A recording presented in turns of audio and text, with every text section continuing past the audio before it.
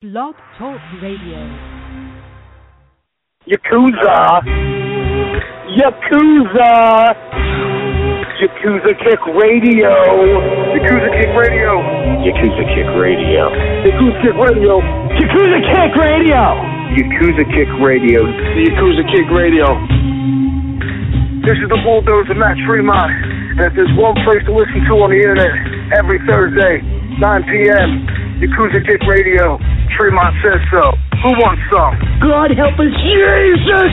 God and baby, Jesus help us! Ladies and gentlemen of fucking America, this is Danny Havoc, and you have been listening to, or possibly are intending to listen to, the Yakuza Kick fucking radio. Fucking, yeah! Yakuza Kick Radio. Hell fucking yeah! My name is Justice Payne, and you are listening to Yakuza Kick Radio. You're coming to come on Thursday night in California! This is a brotherhood, and we all stick together. Like my nuts. I ain't scared of you motherfuckers. Yakuza Kick Radio, the best in internet wrestling radio, period, bar none, just like Adam Cole. Everybody's a cunt but me in the world. I don't know what it is. But you go to the back, and you tell your boss that there's a new Yakuza in town. And it's Yakuza Kick Radio, and we're taking over.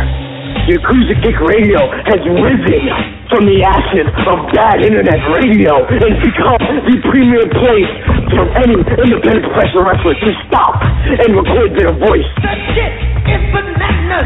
Bananas!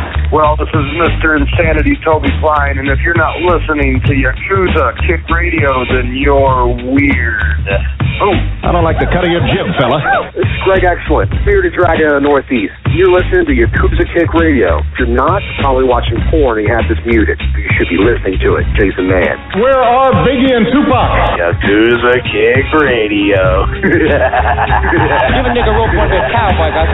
All you have to do is listen to Yakuza Kick Radio, but you didn't. Now look at that jockey, homie. Fuck that. Black G, out. Bullshit, man. Motherfucker. Fuck you! Fuck you and fuck you! Who's next? And now, ladies and gentlemen, for the introduction. Hosted by J. Cat Morris. You are now listening to Yakuza Kick Radio.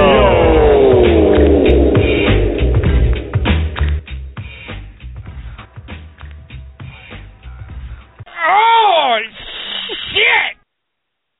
It is Wednesday, April 1st, 2015. Welcome to Yakuza Kick Radio. I'm your host, J. Cat Morris. As always, this will be my first show as a 37-year-old. The birthday over the weekend. I'm definitely going to get into some of the festivities that I,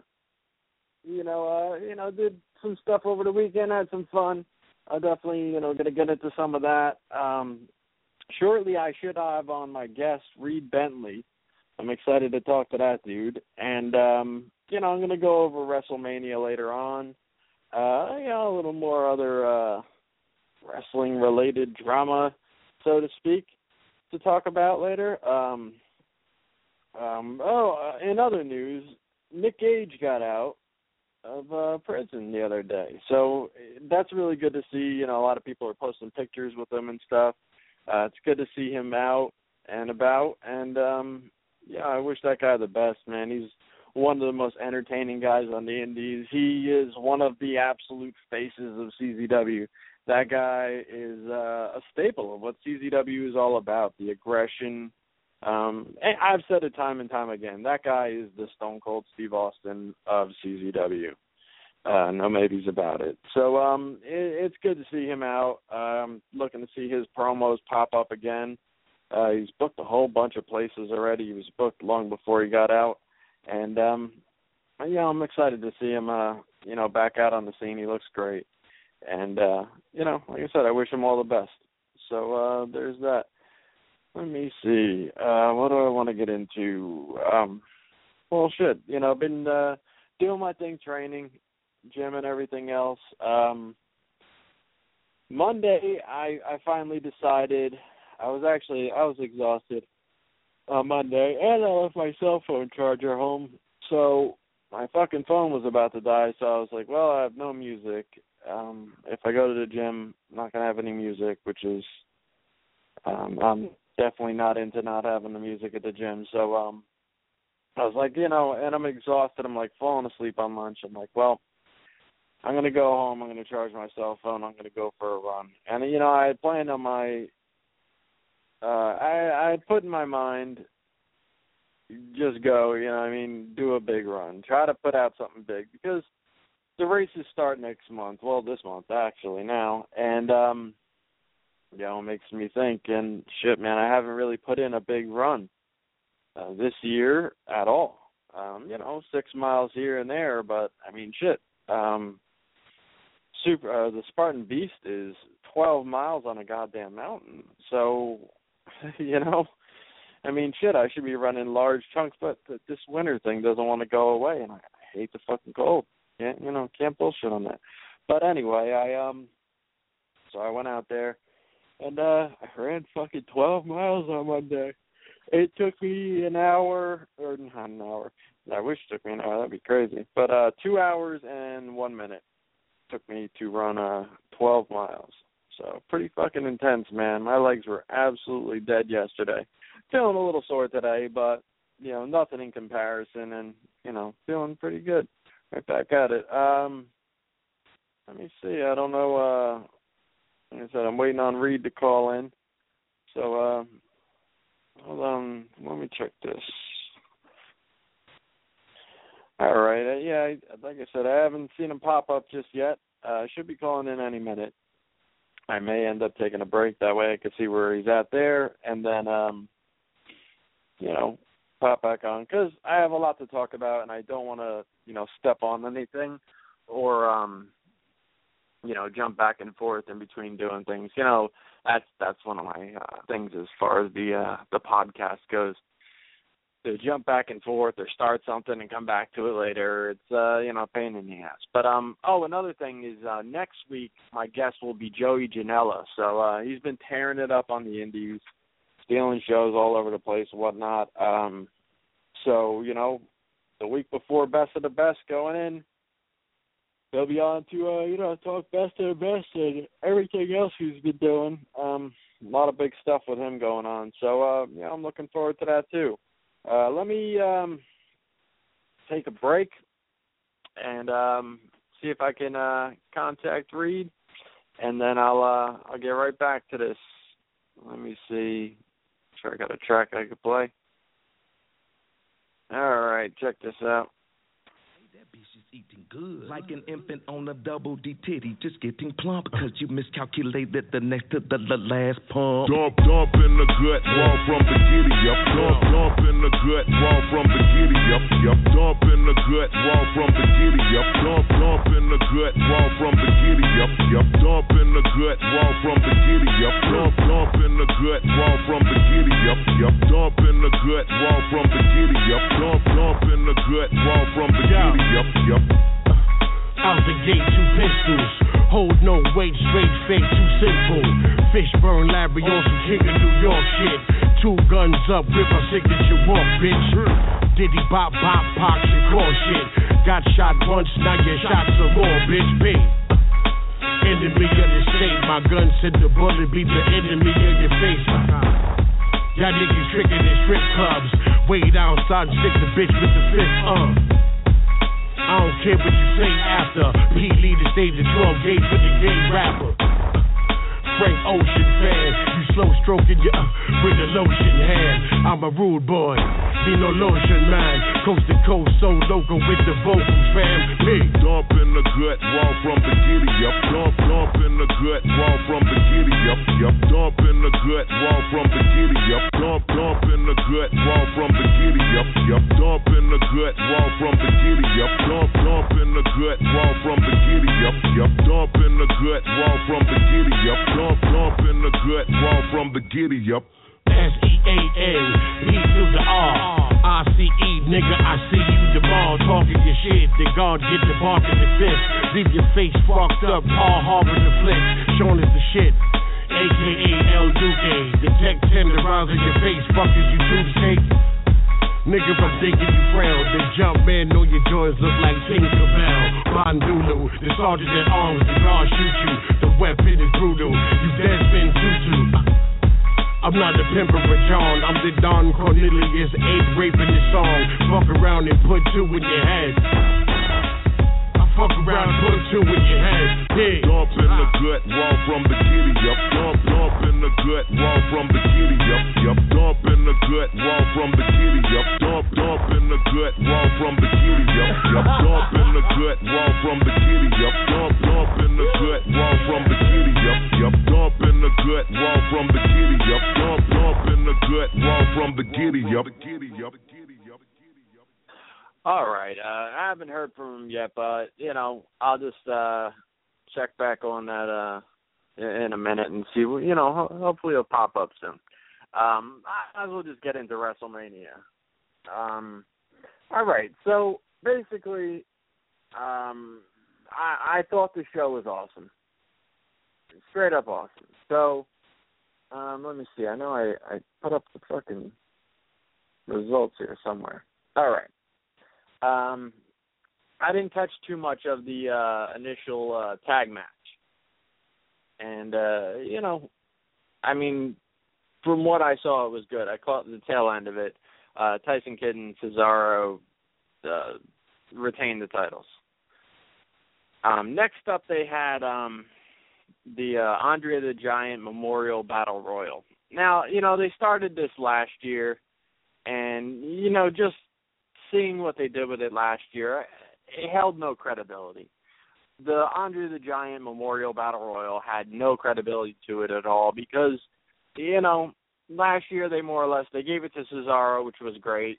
He had actually gotten on, somewhat of a tear where it seemed like he was turning face. They really had all the, everything lined up for him to be turning face. The fans were popping for it. He started to do the big swing a lot where the fans were counting the rotations and, all signs were pointing to them really doing something with Cesaro, and they kind of capped it with him leaving the gimmick he was in with the, swagger and everything and going into, more of a solo thing. I mean, they turned around and made him a Paul Heyman guy almost immediately after. So it was heel turn to heel turn. So it didn't really make a lot of sense. And, in the end, they kind of left him in limbo because he went from that and then he was trying to click up with the Authority, and Triple H kind of gave him like, hey, yeah, maybe prove yourself or some kind of shit. And, for a lot of time, they just bounced him up and down the card and really didn't have any direction for him. So, giving him the Battle Royal last year turned out to be completely meaningless because it didn't work as some kind of springboard or tool that they used to push him forward, which would be, obviously a very good tool to put someone over in a Battle Royal, especially like brand new gimmick, and he's the first winner. They have every opportunity to do something with the guy after that, and I just don't think they did at all. That was pretty clear. So, going into this year, it's like, well, you could right the ship and you could do something with it. Everybody lined up in there. It kind of looked like the only, route they could have went to make any kind of sense would be do the Miz Dow versus Miz, feud and have Miz Dow go over in the end, right?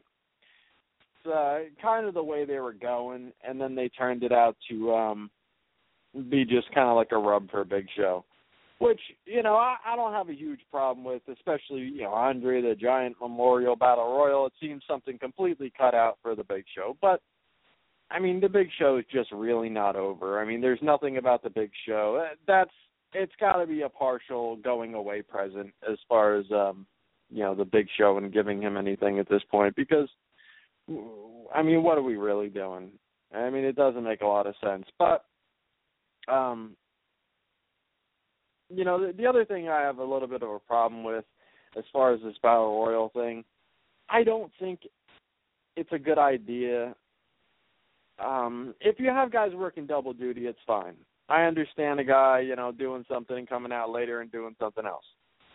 But to have a 4-way tag match, and then immediately after that, I think minus like one Uso or something, the entire contents of that 4-man tag match is in a Battle Royal. I don't think that shit looks good at all. I really don't. I think you got to just keep those guys off the card. especially right after their tag match. Like, the motherfuckers might as well stayed in the ring and waited for everybody else to show up for the Battle Royal. I just think it looks dumb. So, again, they give Big Show the thing, which, again, I don't think there's anything you can make out of it. Big Show is what Big Show is. I mean, there's really no up and down with him at this point. However they decide to book him is just going to be what it is. I mean, they've had Big Show, a big slobbering, crying mess in the middle of the ring, and they've had him, taking everybody out with the punch. So depending week to week what they feel like doing with Big Show is just kind of going to be what it's going to be. I don't think having him win a Battle Royal or having him lose a Battle Royal at this point makes any difference in what Big Show's look is. So, like I said, I just kind of see it as like a going-away present for the Big Show. So, that's fine. So coming off of that, they go into the main show. And on the main show, you have, it opens up with the seven-man Intercontinental title. Holy shit. 7-man Intercontinental title ladder match. And, these guys killed it. I mean, this was an awesome match. I mean, they did so much shit all over the place. Ambrose took a huge fucking spot to the outside. The ladder, broke in half, brutally painful. And that more or less took him out of the match. They gave Daniel Bryan the win, which, is completely fine. And another thing is I don't want to, I'm going to skip ahead a little bit, but I heard a lot of negative bullshit about this fucking WrestleMania. The majority of people gave it a fucking A+ and said it was one of the best WrestleManias top to bottom, ever. But in the same token, you heard other people on podcasts and everything else saying, "Oh, it wasn't shit," and "Oh, well, Daniel Bryan won." Well, but that's a downgrade for Daniel Bryan because it's the IC title and it's not the world title. But Jesus Christ, no one was complaining about Cena winning the fucking U.S. title. I mean, a guy having a different spot on the card and holding a belt, winning a 7-man ladder match, I don't see that as a downgrade. I understand it's not the world fucking title, but what difference does that make? I mean, I have such an issue with people getting handed great wrestling and great performances and shitting on it because they just need a reason to do it. They just have to be too cool to be satisfied. It's fucking brutal to me. And I'll be honest, and I tried to be as optimistic as I could last week in previewing WrestleMania, but I didn't have the highest hopes in the world for WrestleMania. A lot of the card looked kind of not so great. But they performed their ass off on this WrestleMania. They really put on a great show top to bottom. Great surprises, hard-hitting shit. I mean, they went all out on this WrestleMania. And, I can't find it in me to just turn fucking negative on this and say, well, that's, fine, but I'm still angry because of such and such. Like, fuck that, dude. This was awesome. I wish that they could put on every pay-per-view to look like this, And, I mean, after last month's pay-per-view that was, just a complete build. Last month's pay-per-view just looked like a Monday Night Raw, straight up. Like, there was nothing spectacular about last month's pay-per-view. And, to go from that, which was just a build-up to WrestleMania, was, to give us this WrestleMania the way that they did, I can't see not being happy about it. Next up was Randy Orton and Seth Rollins. And I was surprised to see this young on the card, but, it made sense later on, too, with Rollins coming back out. This was good. I enjoyed the match. Good back and forth. I really didn't know who they were going to go with in this match, and the finish was absolutely awesome. I mean, that step up curb stomp turned into the RKO was a really cool, really innovative finish. I think that's cool too, the way that it seems like Rollins is doing more of that now, where he's not just jumping and stomping, he's doing somewhat of a step up on the guy to get even more height. And he did and even more over the top version of that in order to turn this into the RKO, and I thought it looked cool as fuck. So Orton goes over, and next up you got Sting Triple H. Now this, man, this was the entrances are so over the top, and they start off and they got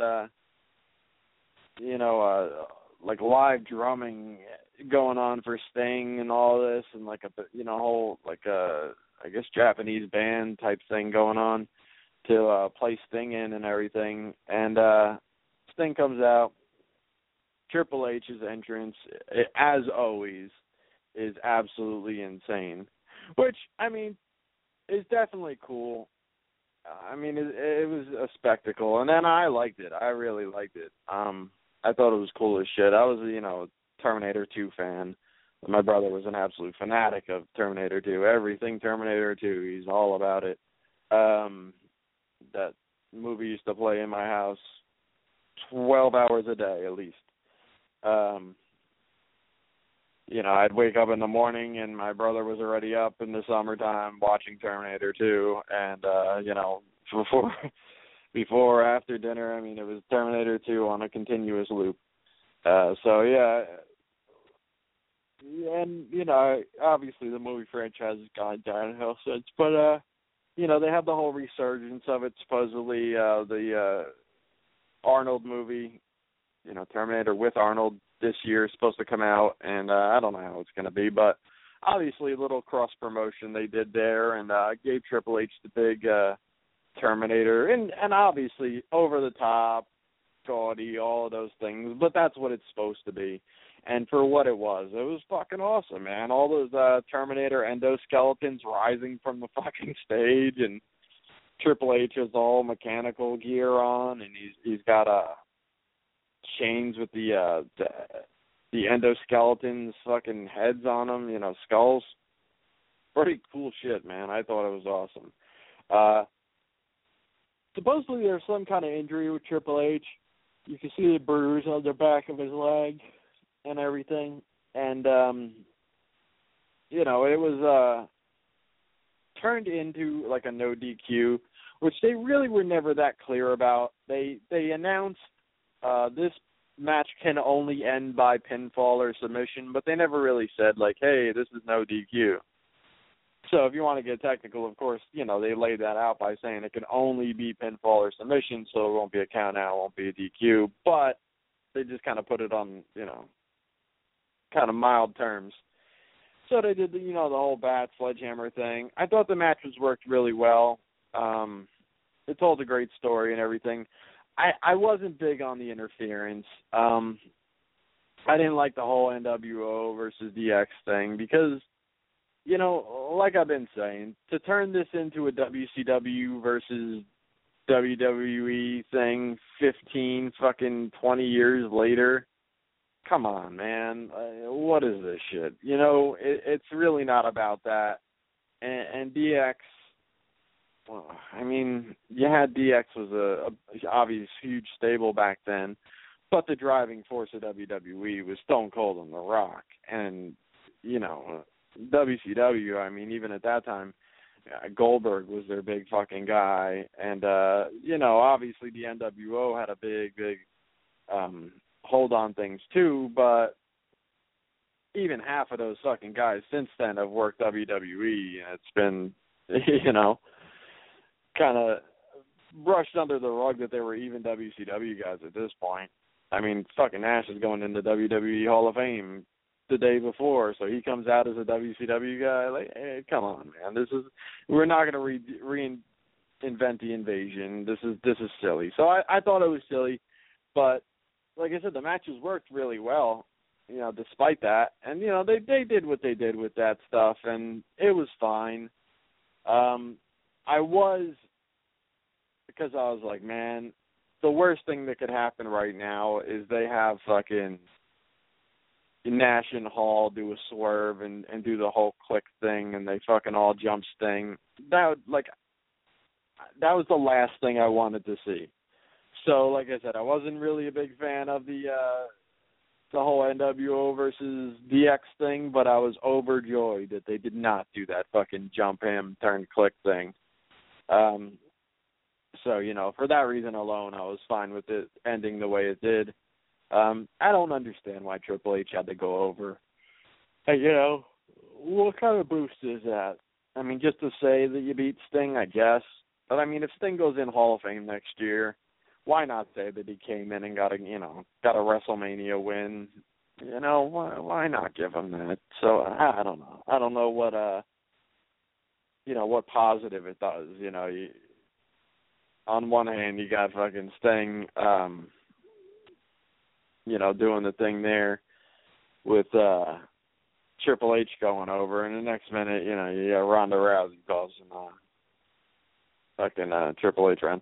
And when did that happen? I'm trying to think if I'm off here on when what happened, because I think maybe the Rousey thing happened later. I think it might have.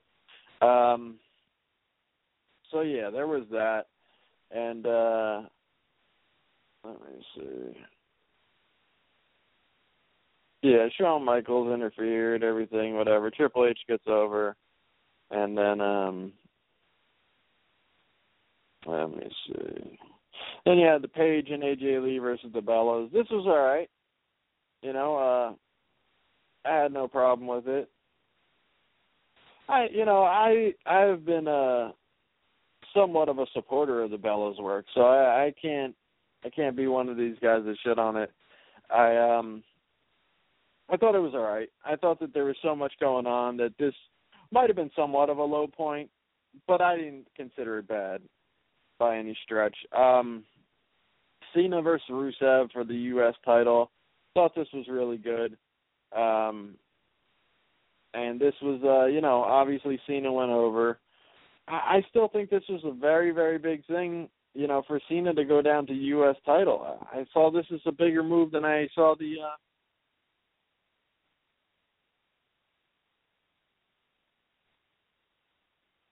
Hold on 1 second.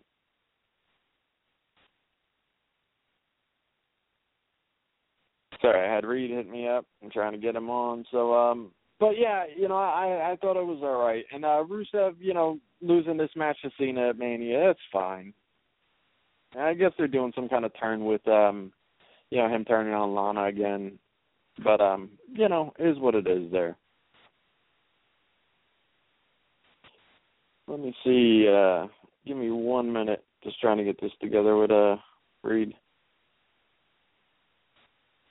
That's that one of the disadvantages of not doing like a co-host situation, because you'd be like, hey, you talk while I go figure this out. Can't do it. So gotta kind of pause, look at my phone, look back at the thing.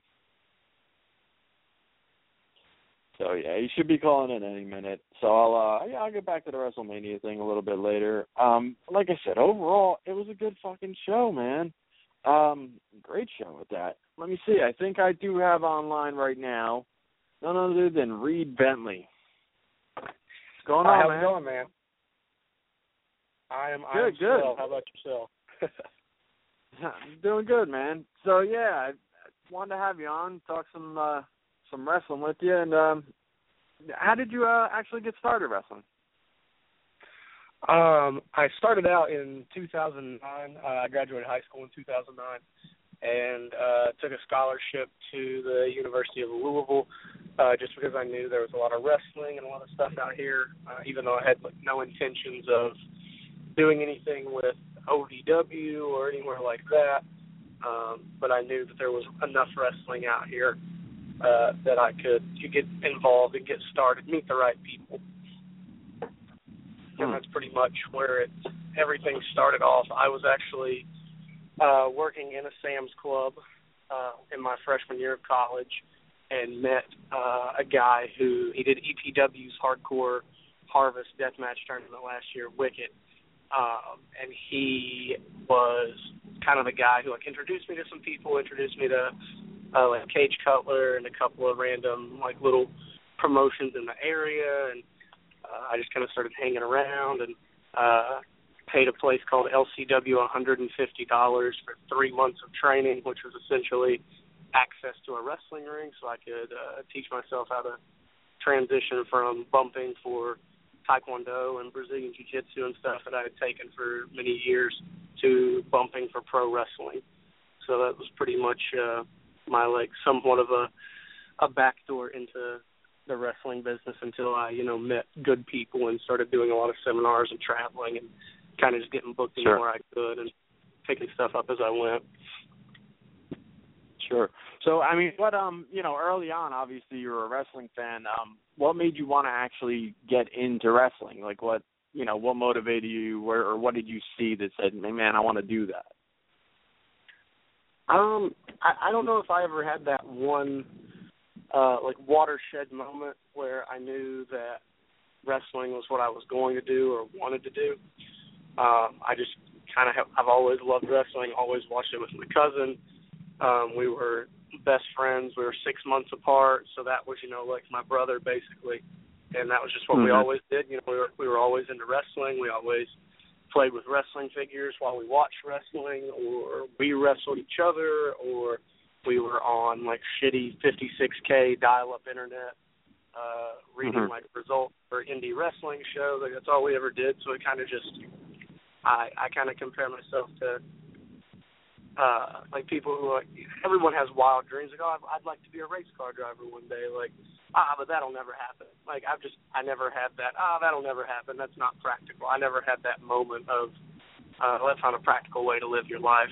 So here I am, newly 24, doing the pro wrestling thing. Right. So when you actually got into training, was it what you expected, or was it, more or less, or? What was your feelings going in when you actually started training? It was pretty much what I expected. Like I said, I've done martial arts my entire life, and martial being the key word in that, military oriented. So I mean, I was used to, I've always had like my own personal authority issues. Like I'm used to somewhat semi-constructive team sports, things like that. Like I'm used to the hard motivation and not really having an easy path. Like training for me for martial arts wasn't easy by any means. We weren't just like a black belt factory, as I call them. You had to train, you had to earn your rank. So I was really used to already the training and the motivational tactics, which I feel like a lot of people these days aren't. That's why a lot of people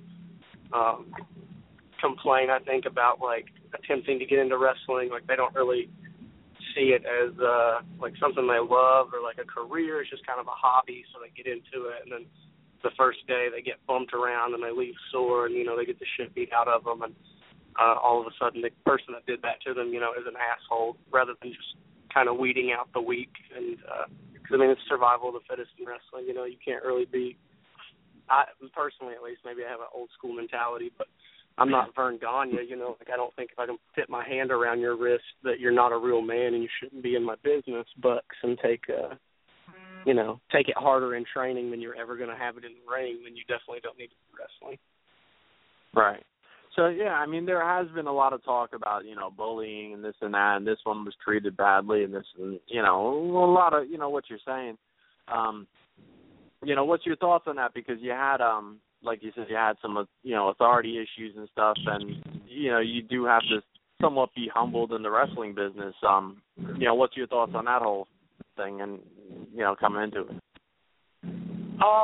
For me, I don't know if it's so much a bullying issue in wrestling these days. Like, I know there's been a lot of spotlighting somewhat on that with, like, the whole Bill DeMott thing. Right. I feel like Bill DeMott's just an asshole. Like, he is kind of a never really quite grabbed the brass ring type guy who kind of comes off to me as really bitter about what he did do in wrestling, which is never, like, I don't understand guys like that. Like, it's like there's this almost this, like, generation of, former, like, late 90s or, 90s, early 2000s wrestlers who are really angry and bitter about all the money they made and the steady work that they had for 2 decades because they should have done more. They should have done more. They should have went more places. They should have made more in their eyes rather than just being content with having a steady, like, money-making, putting food on their family's table for, 2 decades type career.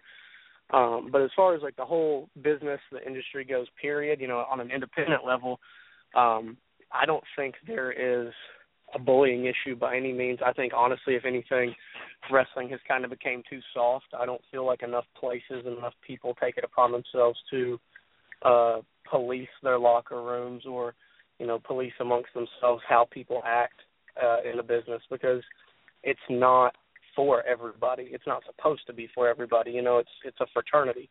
Not just anyone is supposed to be able to walk in and be a part of what we do and be good at it necessarily. You're not just supposed to be welcomed with open arms and a tussle of the hair and a pat on the back and a good job, boy. Like, that's not what the wrestling industry is built on. No other major like worldwide sport is like that. Nobody on the minor leagues or in the MLB, like patting baseball players on the ass and telling them, oh, that's all right, man, you'll get them next time. That was really shitty, but, let me give you all this money to keep doing what you do and do it poorly. Nobody wants, people expect results, and I feel like even on an independent level, like what we do, you should take pride in what you do, and you should take pride in the business that you're a part of. If you love wrestling, like so many people claim to love wrestling and they would do anything for wrestling, but they don't really feel that way. It's just kind of like a hallmark blanket statement that they can say and make it seem like they care, more than everybody else does. Really, they don't, because if they did, they would care more about the people that they let in their business. I'm all for having friends. I have some really, really good friends in this business that I wouldn't necessarily vouch for or go to bat for or claim to be good at what they do. That doesn't make them not my friend, but, I'm not going to cover for anyone. Sure. So how long after you started training was it you had your first match, and where'd you wrestle at? My first match was February of 2010, if you want to call it a match. It was for a place called Strictly Hardcore Wrestling, which was a glorified, it was a pole barn in southern Indiana, Corydon, Indiana, in a guy's yard. Like, basically in his backyard, there was a pole barn with a wrestling ring built into the support beams of the pole barn. So 2 of the ring posts went floor to ceiling because they were support beams. And the ropes, like, hit. I'm like 5'10", like, I'm not, short, but I'm not tall. I'm somewhat average height. And the ropes were, like, hitting me in the back of the head. Like, this is a homemade ring, like, it's put together with, like, carpet padding and drywall nails. Like, it was extremely unsafe. It was just, like, it was a, disease waiting to happen.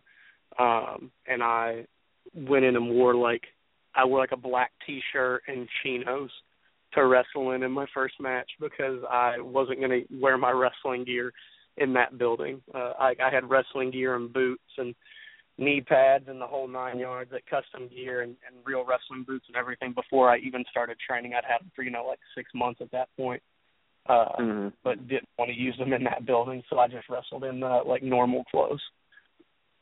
Sure.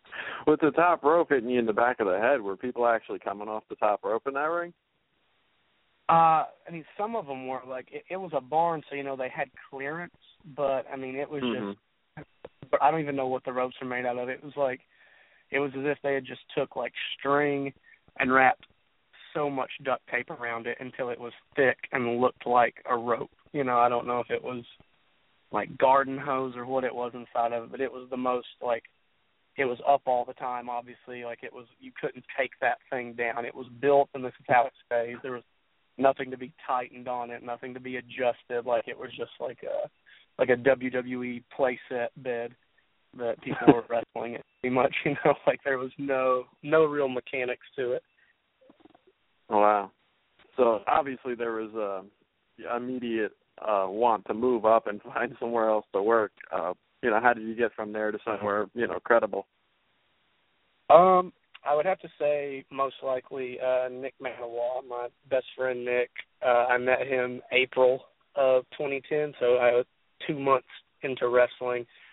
he came to the first show for the company LCW that I had quote unquote trained at. They had been running like backyard shows before I was around, and got shut down by the athletic commission. They had to, go legit and get a license and everything. So this was their first real show, like their first pro show. And he came there because he knew Cage Cutler, who was wrestling on the show. Cutler was like an old school IWA fan, used to come when he was a kid back in the Charlestown days, where Manowar was obviously at. Every time the door was, the doors were open, he was there, either, doing sound or running around doing something for the show. And he hit me up on Facebook after my match that night, which was maybe, I think, my third or fourth match. He hit me up on Facebook and pretty much like told me how terrible I was in a really nice way. He was like giving me constructive criticism, like right off the bat. So it was very easily a friendship that could have not happened. One of those situations where a lot of people would have just, oh, fuck you, I don't know you. Who are you to give me critiques? I knew who he was, like, through the internet. Like, I'd been on CZW Fans as a kid and, like, all kinds of places. Like, I knew Nick Manowar, so I trusted his opinion. And, like, I would take constructive criticism from pretty much anyone, especially at that point in my career. I would listen to anyone because I didn't know what I was doing. Like, just because I've watched wrestling my whole life, that doesn't really translate into knowing how to wrestle. So, right. Yeah, kind of just on from there. And he's obviously Ian's brother-in-law. So I did a tryout show 2 months later, June of 2010, was the first time I met Ian, and absolutely stunk the place up. Like, when I went there, Manowar actually told me, don't tell Ian that you're my friend in case you do terrible. I don't want your name attached to me. So, and he's, he was rightfully so, because myself and Cage Cutler had such a bad match. It was so horrible. It was not even my 10th match, probably in 4 months. There wasn't exactly a lot of places that were just, beating the doors down to want Reed Bentley to wrestle for him. So it was something. It was an absolute spectacle. We went out there after Bucky Collins and Jonathan Gresham had just like tore the house down as like the one real match on the card. So I mean, it was Ian pretty much put me in that that worst position possible. He had me on cleanup, and I did not at all knock it out of the park. Yeah. So how did you after that match? How did it turn out as far as your communications with Ian and assuring him that it was going to get better from there? It was. I mean, he told me, to keep coming around if I wanted to, and I did like one more show, I believe. But those are the Bellevue days, so those are, dark days for IWA. Terrible draws and, just shutting down 3 or 4 times in that time period, in that Bellevue era of just not being able to support and run shows off of, the kind of crowds that were drawing in that area and in that building. So it was, I somewhat kept in touch with him, though, just, knowing him through wrestling, seeing him at, if he, showed up to another show somewhere, and he told me to come back around, and he wanted to, see what I had. 2011, the next year, so I think my first show back the year after was King of the Death 2011. I went in and was supposed to wrestle Congo Kong, who was still Osiris at that point.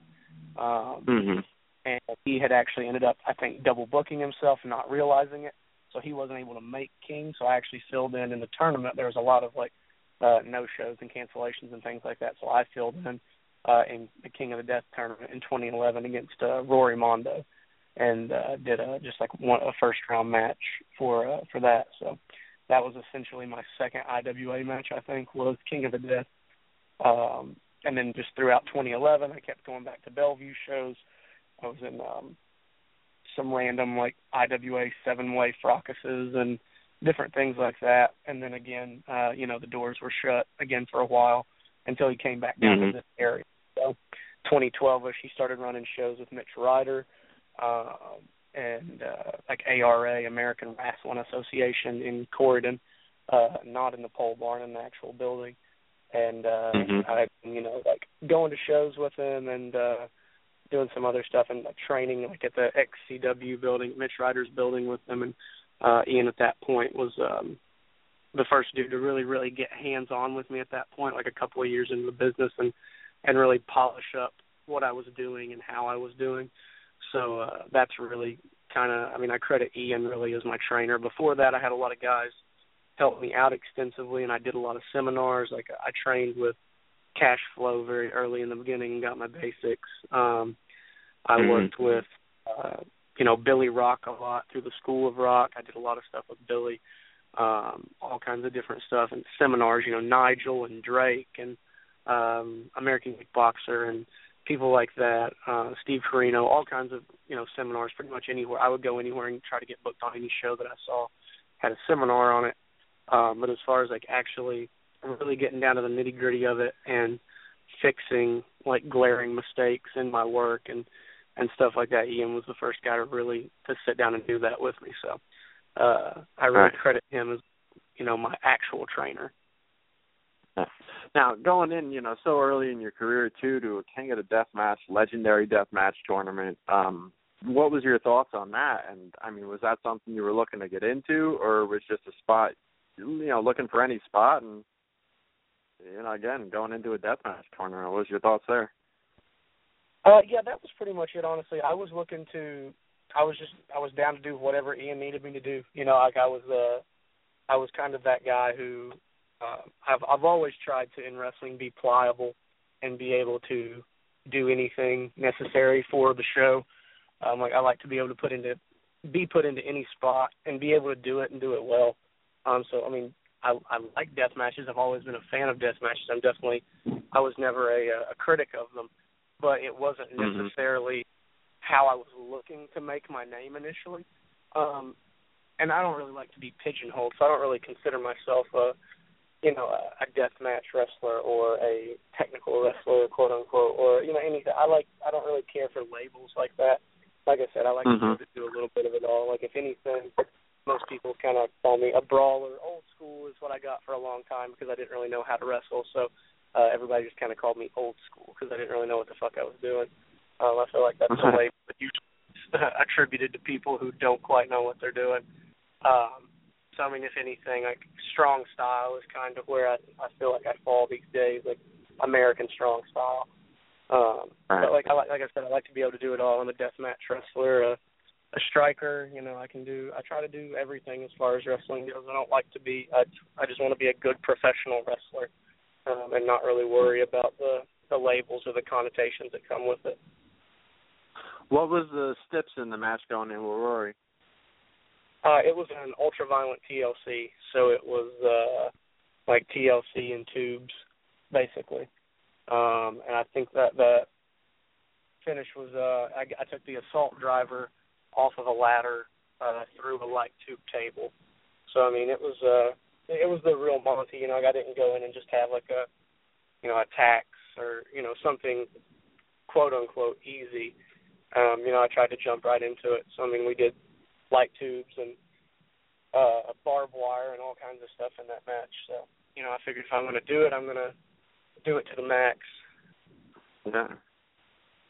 Were the tubes intimidating going in, or no, it wasn't so much intimidating as just worrisome for me because I still get nervous to this day in wrestling, but not because I think I can't do it, but it always comes from a place of being worried that I'm going to not do well. Like, that's the only time that nerves ever come out for me because I really love wrestling and I love what I do and I love a lot of people that I, get to work with and all the places I work for.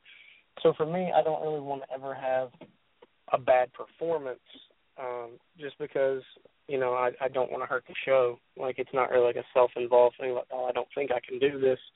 I'm pretty confident usually. Anything that I put myself into, I'm confident I can do it.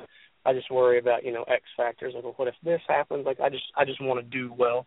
So that was honestly kind of what held me back in the beginning of my career was not stepping out of the box as much as I could have or should have in my first couple of years in wrestling.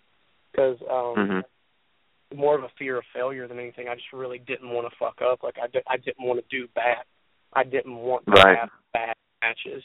Like, I wanted everything I did every word I said, every step I take, still to this day, I'm like that. Like, I'm my own worst critic. I'll watch matches back, or I'll watch promos back and just tear it apart. I hate everything I do 99 times out of 100. It's very rare anything in wrestling that I step back and I'm really confident and I'm really proud of it.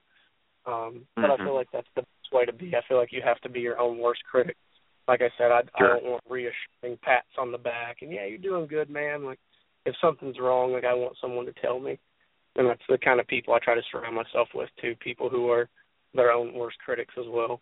Guys like the Hooligans and John Wayne Murdoch and dudes like this who share my mentality of just, like, striving for perfection. Sure. What's your thoughts on deathmatch wrestling as a whole? I know you said you're a fan of it, but there's obviously a lot of risks that come with death matches from, just the physical repercussions and, and then there's a lot of other stuff that's surfaced over the more recent years with the blood diseases and stuff like that. What's your thoughts on that whole thing? For me, I don't really feel any more of a risk necessarily from deathmatch wrestling than I do any other kind of wrestling. Because like we saw the other day, when my dome was split wide open, I wasn't doing a deathmatch. I just got caught with a chair the wrong way, just a wild chair throw, and it caught me the wrong way, So anything can happen these days as far as, like, blood or what happens in a match. I think it boils down to feeling comfortable and trusting the person you work with. It's a brotherhood, it's a fraternity, and if I don't feel safe with you, whether it's because I think you have something, whether I think you have a disease or whether I think you're an unsafe worker or where I think, any reason like that, if I don't trust you, like, I'm not going to want to work with you or I'm going to go into my match guarded, at least. So, right. I don't usually ever do that. It's very rare that happens for me. Like, it's very rare that I'm ever put in one of these positions where I have to wrestle someone that I just absolutely 100% despise, and I have to go out there and think that it's going to turn into a knockdown, drag out, rigmarole. But I don't really feel any kind of an unnecessary risk is comes with death matches, because if I'm going to enter into a death match with someone, it's with someone that I know and I trust, at least on that level, to not be coming in with anything that's going to get me sick or anything that they can spread to me. Anybody I wrestle against, I'm going to go into that match already knowing, my mind's already clear. I'm just worried about the wrestling match. I'm not worried about any of the stuff that comes before or after it. I'm already content with that person enough to wrestle them. Right. Yeah, understandable. I know a lot of states, require the blood testing and stuff like that now, so it's a little bit safer, but are guys pretty straight up about that outside of the mandated testing? Humans will be humans, like in or outside of wrestling. I know there are guys out there who have, knowingly worked with blood diseases and things like that and not told people.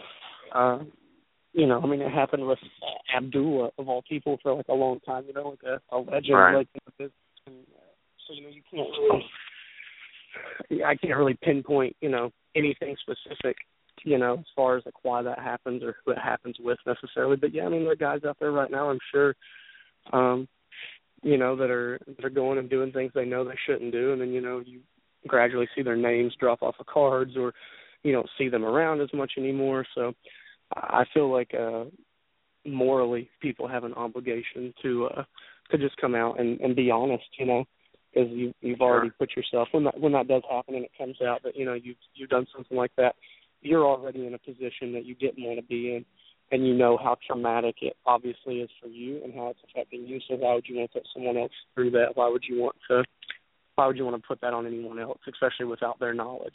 And if I go into a match knowing that I think so-and-so, might have something, or I think so-and-so is gross, I've heard stories about this or that, if I go into that, then, that's shame on me too. But when you just go in totally, unwitting and don't realize, what's going on with your opponent, like that's just really one of the most, like, disrespectful worst things I feel like you could do to a person, you know, and it's illegal.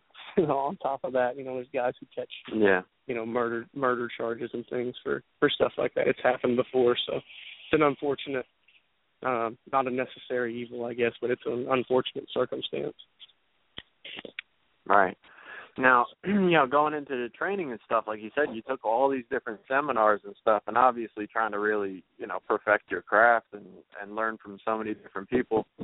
Was there, like, a huge difference between the different training methods of these different guys, and how did you bring it all together?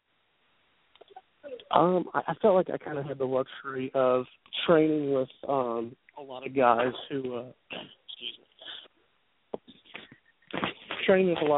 were kind of cut from the same cloth. Being in like the Midwest and in the Kentuckiana area, it's a lot of like IWA guys, for lack of a better term. And for lack of a better term, and it's so it was really an easy transition to put everything together, because it was a lot of guys who all came up the same way, who all believed in the same ideals, things like that. So for me, I felt like once I finally got it, quote unquote, it was easy to put together, but the build up to that wasn't by any means, because I feel like everybody, the first couple of years of wrestling has those matches and that period in their career where they think they're okay, like they know they're struggling, they know they're green, but they don't really know why they're green, like they don't quite get wrestling yet, or, you know, for lack of a better term, they just don't know how to wrestle. So, I mean, but for me, like I said, I've always had the benefit of, you know, somewhat keeping my mouth shut and my ears open, and listening to the people around me, and being fortunate to meet so many great dudes in the business, and be able to learn from guys like Nigel. Like I did a seminar with Nigel on his retirement tour, and you know, guys like Drake before they went to WWE, and just even the people I've had the pleasure of wrestling over the years. So, you know, I've really been honestly pretty blessed, like as far as who I've had the chance to learn from. Yeah, and in 2012 too, you got to wrestle Davey Richards, and you know, this is coming off of, you know, all your seminars and everything else. Was this your first like big match, or you know, how did you feel, you know, wrestling Davey Richards? Wrestling Davey was really fun. At that point, that was a little over 2 years into. Sorry, excuse me. Keep having to clear my throat and trying to not cough into everyone's ear. Right. Ohio Valley weather has me destroyed right now. But wrestling Davey was a pleasure. I mean, it was during that period of like before he went to TNA, and it was like that period of Davey where you didn't really know if he was going to be at the show or not. So, like, I mean, I know he's booked. He might not be here. And like, I love Davey to death. Like, he still comes in for IWA all the time. You know, awesome dude. But during that period, at least, it was definitely one of those like X factors with him, like being booked on like the show I wrestled him for, at least IWA Unlimited, not affiliated with Mid-South. Like, it was a small show, you know, it wasn't big, it wasn't like something necessarily important. So I kind of had like a whole other like mindset of like, well, I might have to wrestle this guy instead, so let me be thinking about that. Like, what am I going to do if I wrestle this guy? But he showed up, and we had fun, tore it up. He's a class act, especially these days, like super professional, a joy to like have in a locker room, and you know, to listen to kind of pick his brain. He's awesome these days. But that was honest for me, at least, like my personal preference. That was my second big match. My first big match was me and Eric Cannon at the same place at IWA Unlimited. Because I grew up, I always kind of say I'm part of the first generation of indie wrestlers who grew up on indie wrestling. So for me, I was watching the CM Punks and the Chris Heroes and the Bryan Danielsons and, the Eric Cannons and, Jimmy Jacobs and Alex Shelley and all these guys and B.J. Whitmer. I was watching all of these guys when I was in middle school, buying IWA tapes and buying Ring of Honor tapes. And now I'm in, the wrestling business, and I'm, have the fortune of, working with these guys. So I didn't tell Cannon any of that. I told him after we wrestled, and he was like, man, I'm really glad you didn't tell me that this match meant that much to you before we wrestled, because I would have felt like I was under way too much pressure to give you a better match. So right. he was relieved that I didn't tell him that before we wrestled.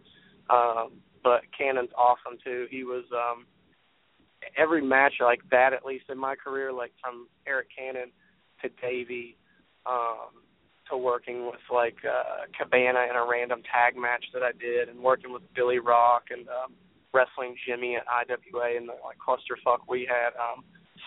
All those, each one of those, I picked something away from it. Each little thing, even if it was a chink in my armor and it was a really bad match, like mine and Jimmy's first match, I was able to pull something away from it and add it to my tool belt, So for me, I was a victim of not really having the good fortune to wrestle guys better than me all the time. It was sporadic for me. It wasn't like I was working with Eric Cannon and Davey Richards and Jimmy Jacobs every single week or every single month even. It might be 2 or 3 or 4 months in between shows where I was I got to get in the ring with somebody that good. Usually it was guys who were, quote unquote 10-year vets of the Kentucky wrestling scene, because they wrestled one town in front of their friends one Sunday a month for the last 10 years. They've had less matches in their career than I had in my first year in the business. So that was 9 times out of 10 what I got stuck with, was guys like that who didn't know even as well as I did. Guys who were either at my level or even below my level. And you never learn in a situation like that. You're not gonna get any better if you're not working people better than you. I'm a firm believer in that.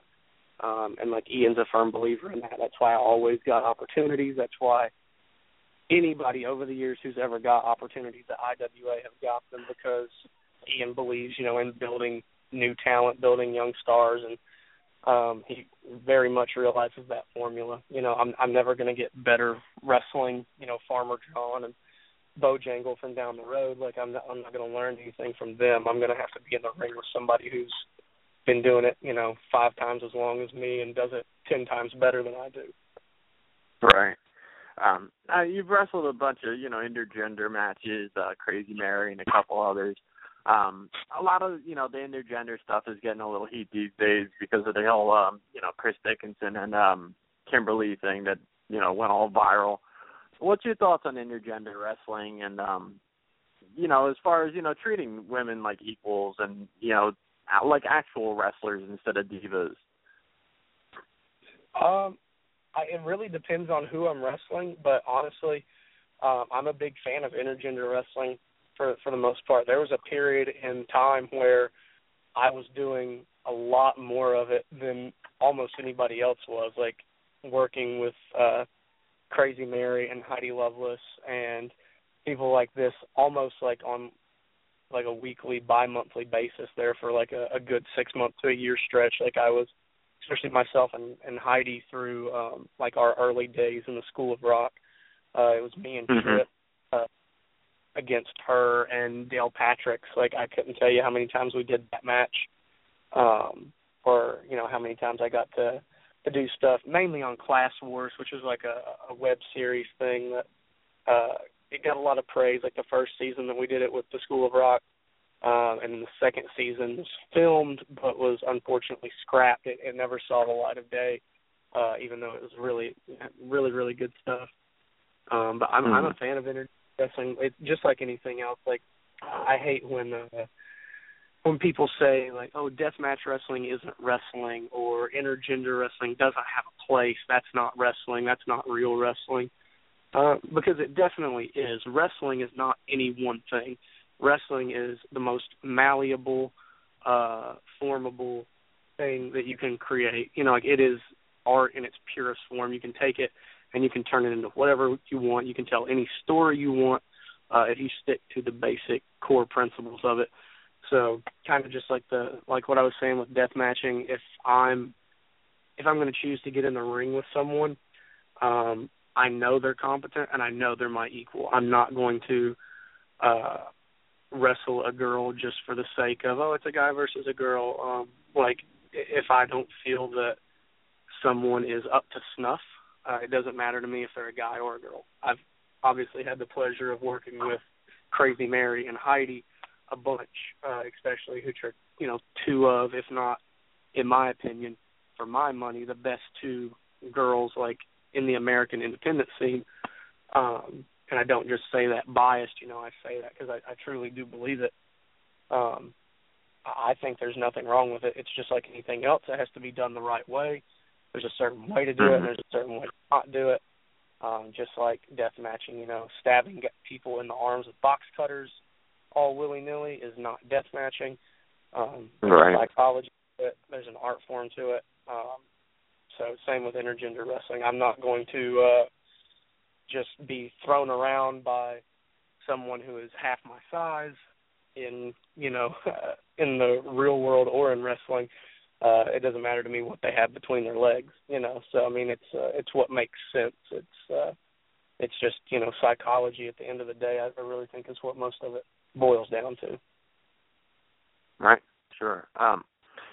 You were pretty early in Chris Hero's release from the WWE. You were one of his early opponents, and obviously, you know, Chris Hero had to have been another one of those guys you were watching, you know, as a youth. So, you know, what was it like getting in there with Hero?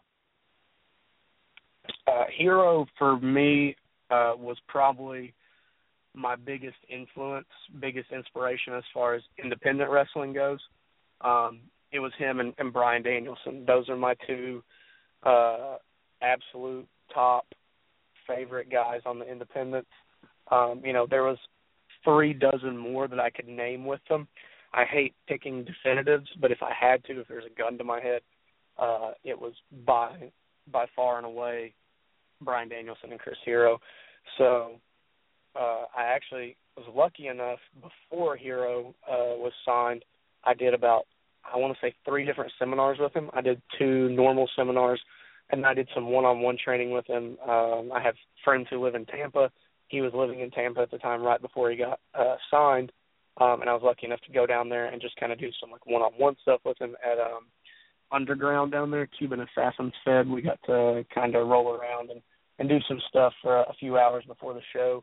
So honestly, though, I always tell everybody when I tell this story, I learned way more talking to Hero on the rides to and from the seminars that I took with him, because we ended up, myself and Nick Manawan, his wife Jess Beasley, we took Hero up to the School of Rock and back when we did the first Hero seminar. So not to discredit anything he does in the ring, obviously, but he's just a guy who has been doing it for so long and is such a wealth of knowledge. Like, he has so many stories and so much wrestling knowledge in his head that it's almost impossible to not learn more.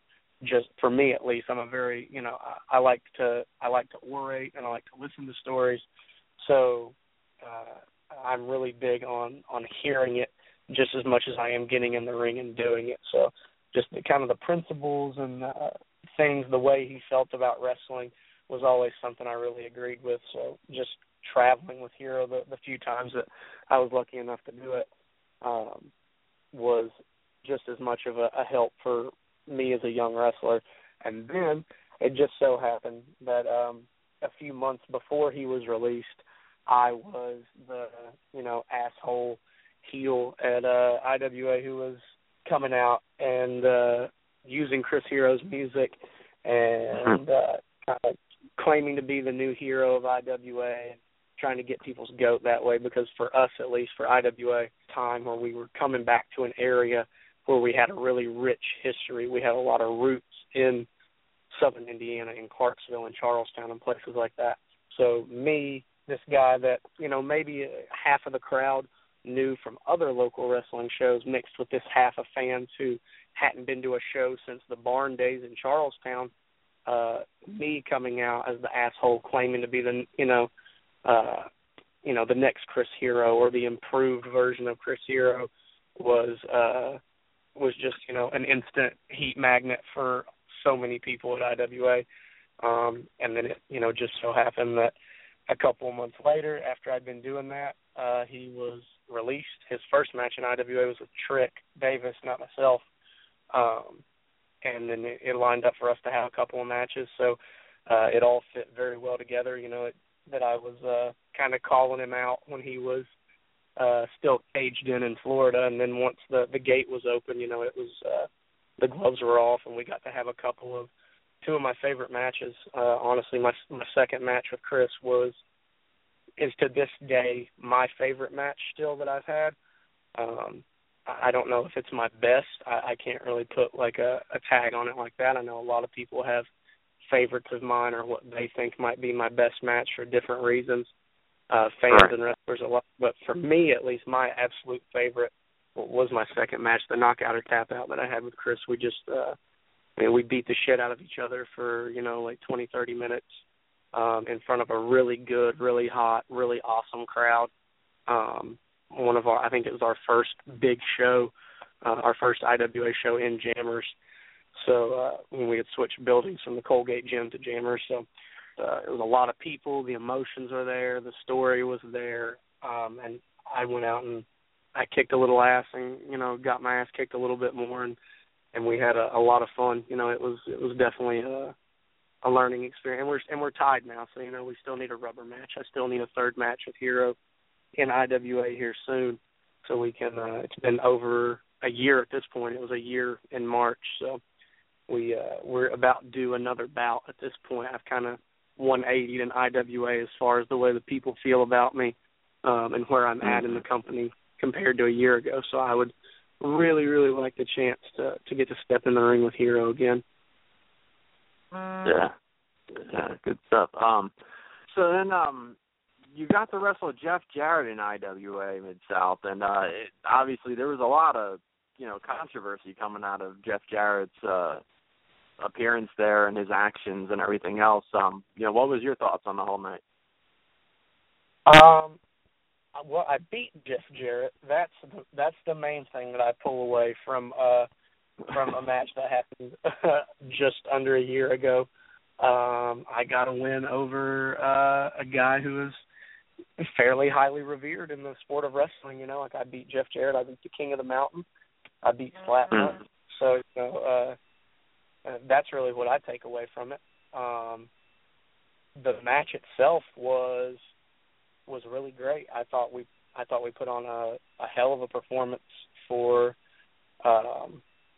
what an indie wrestler versus a guy who's at the point Jeff Jarrett was in his career.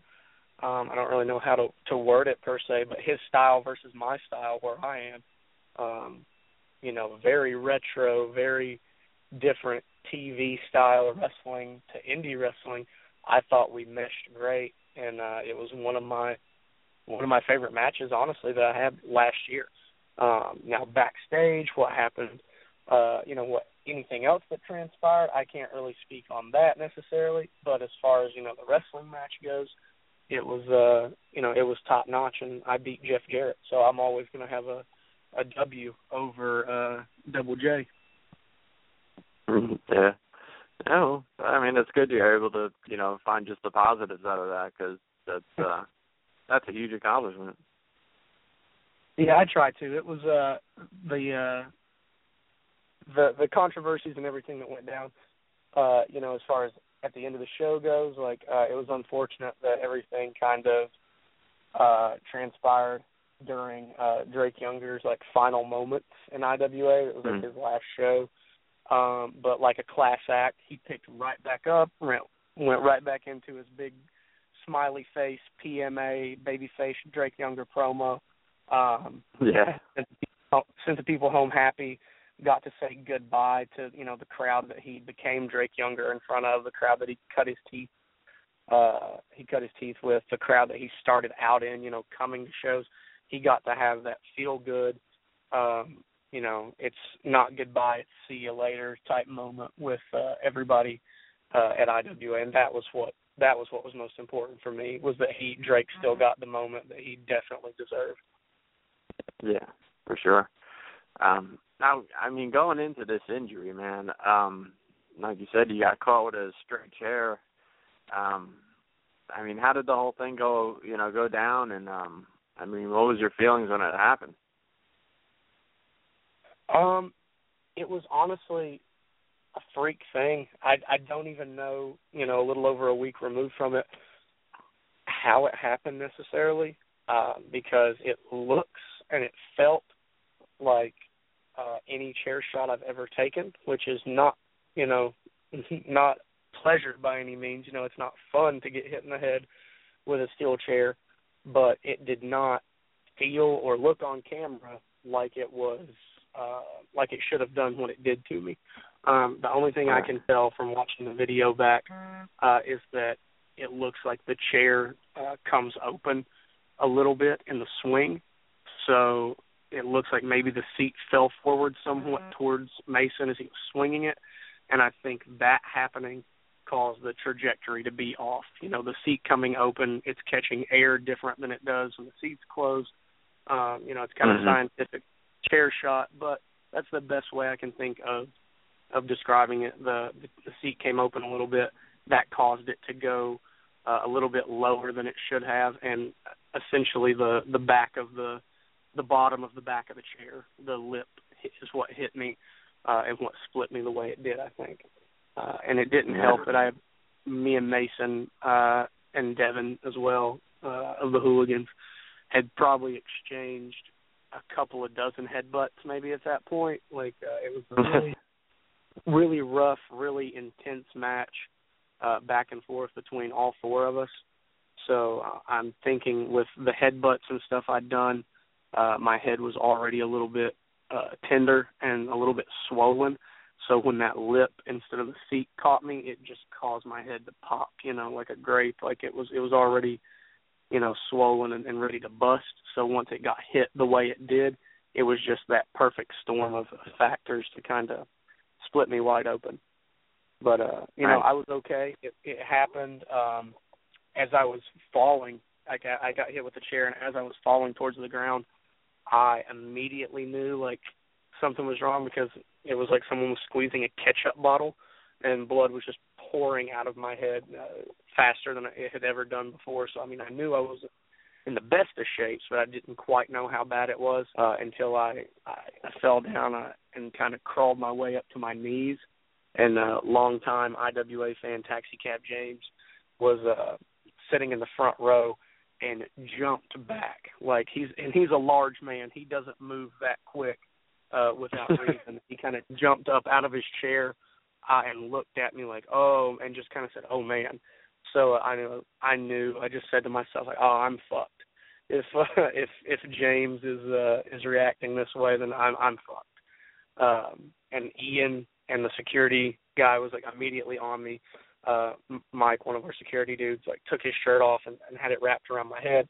Ian's immediately yelling for ice, and he gets me to the back, checks on me, and I'm asking him, like, how bad is it? Are you playing it up? Are you making this out to be worse than it is, for the people out there? And he's like, no, man, it's really bad. It's really bad. I'm not overplaying it at all. So I asked him, I said, how bad is it? Is it Mitch Page bad? Is it, clock incident bad? And he said, yeah, pretty close, man. It's pretty close. You got like a 5-inch gash all the way to the bone in your head. So it's definitely not good. And, but like I said, Ian took care of me, man. Like, he's not a doctor, but he's been hurt a lot. So he knows what he's doing. And that's honestly the biggest source of annoyance that comes out of this situation is people who try to put down IWA, try to put down what we do, try to put Ian down out of this event. Like, I'm a goddamn adult, I'm a grown-ass man. I choose to do what I do, plan for this to happen, but it's something that I know can happen at literally any moment when I'm wrestling. You never know Mm-hmm. how you can get hurt or how you're going to get hurt until it happens. And it's not anyone else's fault. You know, it's not anyone's fault, period. It's not Mason's fault. It's not my fault. It's definitely not Ian's. He didn't pull me aside in the back and say, hey, kid, you know, the show's resting on your shoulders. I need to see bone. I got to see skull. You know, people aren't going to go home happy. You know, he's not this, like, evil carny that people make him out to be. Like, he's made a lot of bad decisions, and he's paid restitution for, you know, pretty much every one of them, I think, at this point, as far as karma goes. And he's the first one to tell you anything he's ever done wrong before. So it's I just hate that that's what it pulls out of it. It's just it's like an internet sport, you know. It's a fun game to play. He's just a punchline at this point for most people. So it's unfortunate that it is that way. But I'll go to my grave defending Ian. He's never done anything wrong to me ever. He's one of my best friends. He's like a dad to me, my trainer, mentor, like the guy who I owe the most credit to in the wrestling business, without a doubt. So I hate that that's what people get out of it. You know, what is IWA doing for Reed Bentley? What's Ian doing? You know, is he going to take care of him? Like, what's he going to give him? What kind of, you know, money is he going to be out from not being able to work or not being able to wrestle or do this or do that? And Ian more than takes care of me. Like, I eat dinner with the guy 4 to 5 times a week. I've never paid for a meal in my life around Ian ever. And there's 200 other people, 300 other people, a ton of them that could tell you the same thing. He's a super generous guy. And I hate that that's what people pull out of this. There's no real critique other than, it's Ian's fault, it's IWA, it's American garbage, white trash, fat redneck wrestling. It's just a garbage sport. You know, these guys are just going to end up killing each other. They don't know what they're doing. It's incredible, of all people, commented on something in some group and called me and the hooligans untrained and unsafe or something like that, you know. And I hate that that's the mentality that people have about it, that if you get hurt, you don't know what you're doing, because the best can get hurt. The best can get fucked up. Anybody can get hurt. Anybody, you know, can be a victim of fate in the wrestling business. It is not, whether or not you get injured or whether or not something goes wrong is not an indicator of how good you are at what you do usually. Sometimes it plays a factor. But 9 times out of 10, 99 times out of 100, just because you get hurt or something goes wrong, it does not mean that you don't know what you're doing. You can take every precaution in the world and still get fucked up in this business. Sure. I mean, when you go to the hospital with something like that, what do you tell them? I mean, I just told them that I hit my head. I try and give them the most simplified version of it. There's way too much explanation usually that goes down with wrestling and trying to, because when you say wrestling, they're going to say, oh, like UFC, like MMA. I'm like, no, wrestling like pro wrestling, you know, like Stone Cold, but not really. Like what you see on TV, but, you know, but not what you see on TV. It's a whole rigmarole of trying to explain to people, like, what you're talking about, how it happened, the mechanics of it all. So it's a lot easier to just say, hey, this is, you know, my head's cut open. Will you stitch it back together? Here's my insurance card. You know, don't ask questions. Just stitch me up and send me home. You know, I don't need to be admitted. They gave me a CT scan. I didn't have no concussion. I never passed out. I walked out of the building on my own, walked out with adrenaline still pumping and didn't feel a thing, you know, even when I was sitting at the hospital. You know, I walked out of my own free will, my own power, and, you know, didn't have a headache, didn't throw up, didn't pass out, no concussion, nothing.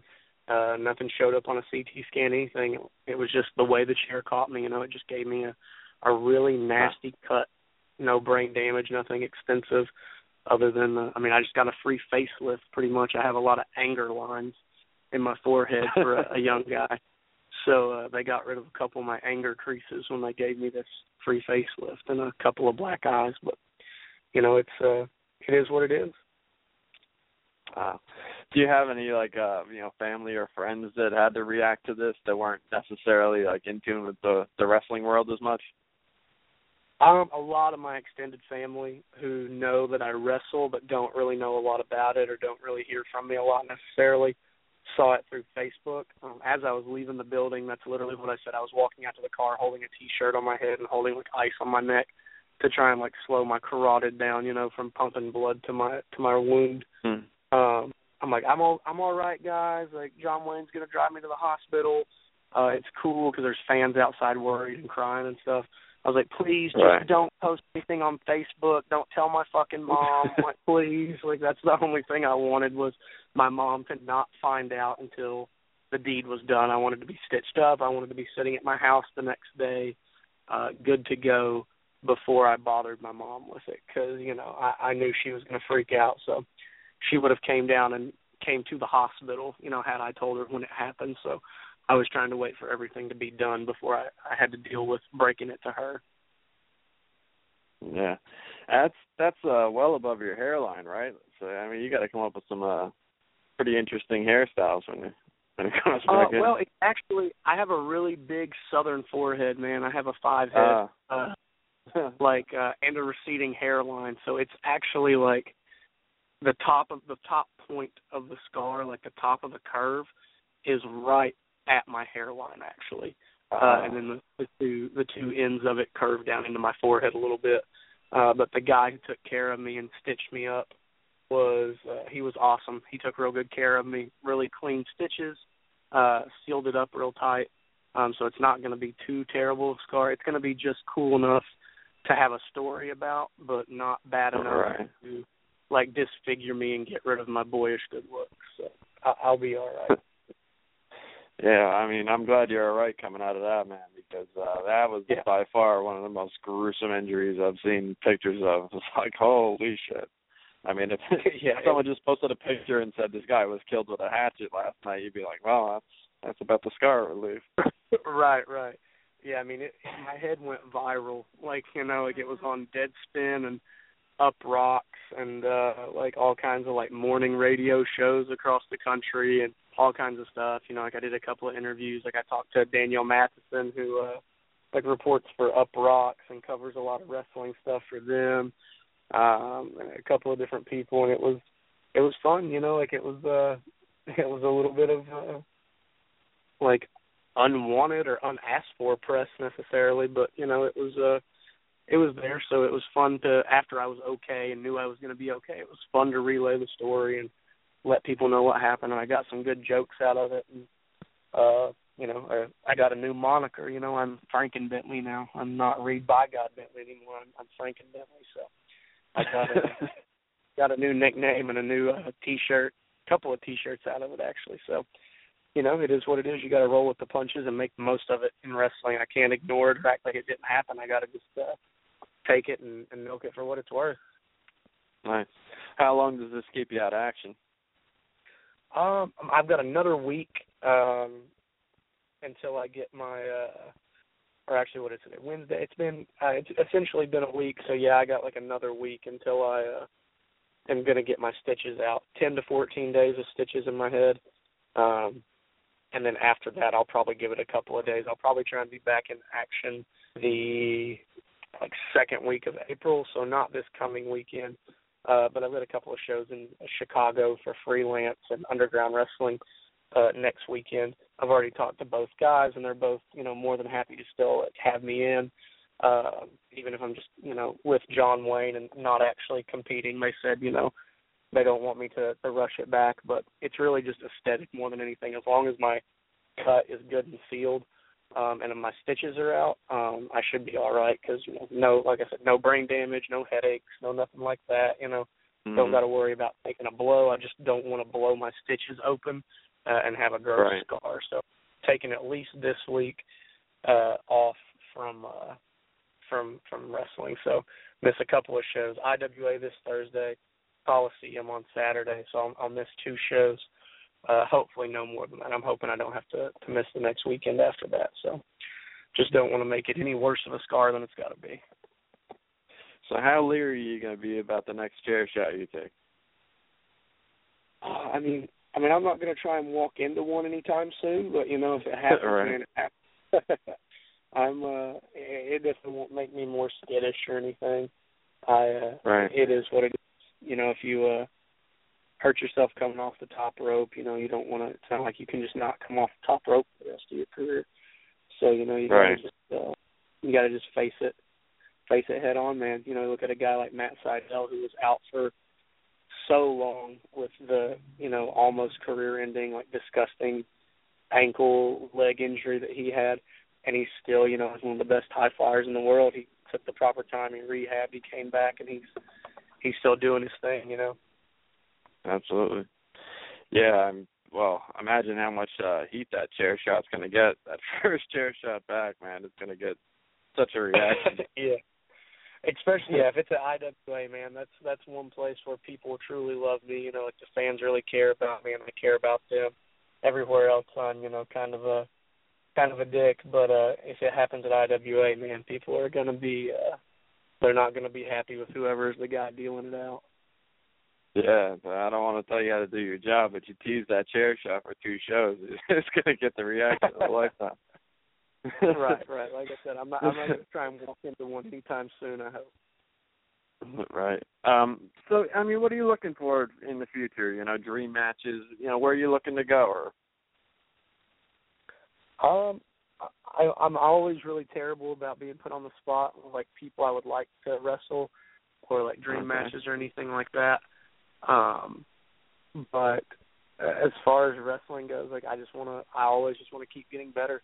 I want to go more places, and I want to get better at what I do, and I want to experience new stuff, and I'm just, you know, making memories at this point. I'm just kind of living life to the fullest and trying to have some stories to tell when I'm older. You know, that's pretty much where I'm at. As far as specific guys go. Tommy End is like a guy I would really love the chance to work with at some point when he's over here from Europe. I know he's over here right now. So obviously I'm out of commission now, like that can't happen. But somewhere down the line I'd really like to mix it up with him. Ricochet is another guy. I almost got to wrestle a couple of years ago for Chaos Pro Wrestling. The match was booked. It was going to happen. And then he had to fly out to Evolve like a day early. Something got changed with his flight. So we weren't able to do it then. But, you know, Ricochet's another guy that I've known since very early on in my career. I got lucky not just wrestling for IWA, but for IPW Insanity Pro Wrestling in Indianapolis, where I got to meet a lot of guys like him and Moxley and dudes like that very, very early on in my career, and got to be on, the pre-show matches there and kind of get instruction and get match help from dudes like that. So Sammy Callahan, all those guys back in 2011 who were working for Insanity Pro.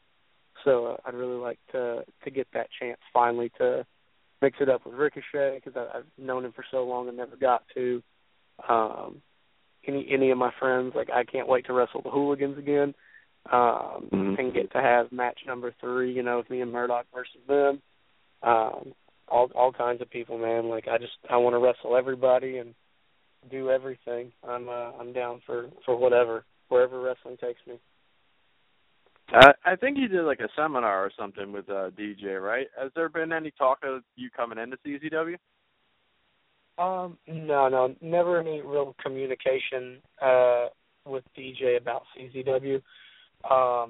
But like I said, I mean, I wrestle anywhere, man. Like, anybody that wants me to wrestle for them, I'll wrestle for them. I don't have any direct personal issues with anyone, as far as wrestling promoters go. CZW or anywhere. There's a lot of people in wrestling, I try and always use the metaphor. There's a lot of people I don't like, but that goes for the real world too. There's a lot of people I don't like, but I got to deal with them on a daily basis. Or, I got to work with them, work for them, all across the wrestling business. So, I mean, like I said, I'll go anywhere, man. I'll wrestle anywhere. Cool. So, I mean, what do you got coming up? I know you're out of the ring for a little while, but, you're tight-knit with IWA Mid-South, and they're doing the Thursday shows. I had heard something about the venue and whatnot. What's the rundown on that? We had a couple of mix-ups this week. There was an issue with like an entertainment permit that the building had. They didn't have the proper permit. I guess it's a roller rink. They didn't have the proper permit to be having a wrestling event, like a live event in there. So we moved it to another building. That building encountered the same issue. We actually got it sorted out for them. You know, we got the proper permits and got everything fixed and got everything back and got in order and in code everything that we need to. And then the building has 30 days to fix a couple of little minor issues that they got cited for, just, you know, for good measure if all the people were there. You know, wrong colored duct tapes and things like that, you know. So we're all good. We got everything sorted out, and we're back at Jammers now. It was just like a city ordinance, zoning, permit, bureaucracy, red tape type thing. So we got all that sorted out, and we're good to go for tomorrow at Jammers. All right, cool. Is there anything else you want to put out there or anything? I just all my usual plugs, man. Anybody who's listening, you can follow me on all the social medias at the Reed Bentley, however you like to say it. That's Instagram, Twitter, Snapchat, Tumblr, Facebook like page, YouTube channel, everything. I've got all the social medias. My Pro Wrestling Tees store is prowrestlingtees.com/Reed Bentley. That's the only thing I have that doesn't have a the or a the in the beginning of it. So you can go buy a T-shirt, support me. Like I said, I got a couple of Franken Bentley designs up just to help out with some cash flow since I'll be missing out on a few shows and stuff. You know, little supplemental income, and a couple of old classic Reed Bentley designs are on there. Or come to a show, buy a shirt there, come support independent wrestling, support me, follow me on the internet, interact with me, talk to me. I like to. I have a lot, not necessarily free time, but I have a lot of time during the day where I should be doing other things, but I'm instead playing on my phone or on the internet. So by all means, I encourage people to interact with me and get at me and talk to me. Despite my reputation, I'm a friendly guy usually. All right, yeah, man. Well, thanks for coming on, man. Loved having you on. It was great, and I'd definitely love to have you back on in the future. For sure, man. Anytime it lines up, just let me know. I appreciate you having me on. I hope everything goes swell for you. Yeah, man, no worries. And if not any sooner, I'll be out at King of the Death Match. So we're going to be making a trek out there from Jersey. So I get to meet you then. Fantastic, man. I look forward to it. Have a good one. All right, man. Have a good night. All right. So there you go. That was Reed Bentley, man. And, you know, good times. Definitely wanted to have him on, chat about some stuff. And, you know, great dude. So, man, if anyone hasn't seen that injury, man, just Google that shit. And that is one of the nastiest fucking scars ever. But, I mean, that is one tough dude and a guy who really gets it about wrestling. And, you know, he knows what it is to, you know, to pay your dues and to really be in it for the cause. You know what I mean? A lot of people hop in and hop out.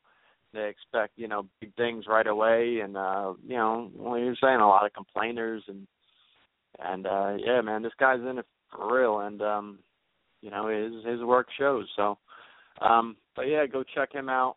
Check out his Pro Wrestling T-shirts, all of that thing he just plugged. And let me take a break, come back. I'll finish WrestleMania. I got a bunch of other things to talk about, too. All right? Check it out.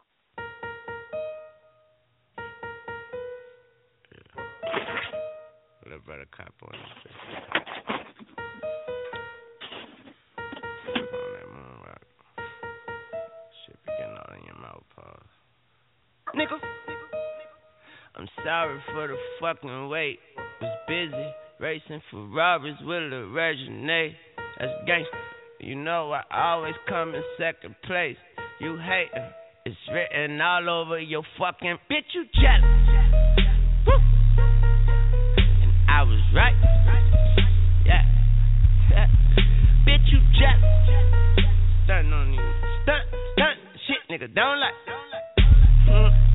Tell the fuck nigga. You jealous. I'm sorry for the wait up.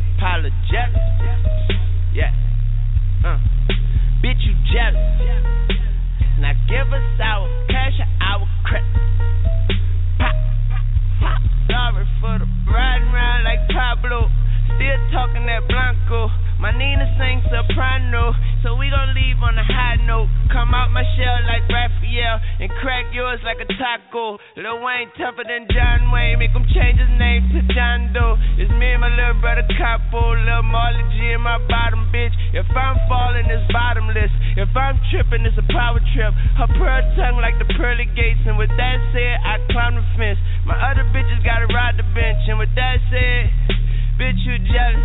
I'm fly like my dreadlocks propellers. I think I should hit like Coachella. My woman a queen like Coretta. And nigga, you sleep with the devil. I couldn't be junior forever. I don't mean to ruffle your feathers, but I had to spread my wings. Ain't tryna get lemon pepper. Got too many pistols, too many issues, too many mistakes, too many miscues. Only made me better. It turned me into the man I am today. I'm knowing I'm improved. I got my shit right. It's just you and the tissue. Suit yourself because this suit is a rental. Now the snow is just coming in like I broke a window to an igloo. Slow a bitch down like un momento. I'd rather get screwed than scrutinized. I'd rather get used by a cutie pie. If she ain't fucking, it's Uber time. I'd rather be advised than supervised. You do the math, we do the numbers. We pour champagne and expensive wine and water guns and shoot each other. I get high, meditate like a monk. Preposterous when I get drunk. And my goons is wilder than grunk. My dudes is as bad as my don'ts. Met a kinda cute bitch with a dunk. As long as the bitch got a dunk.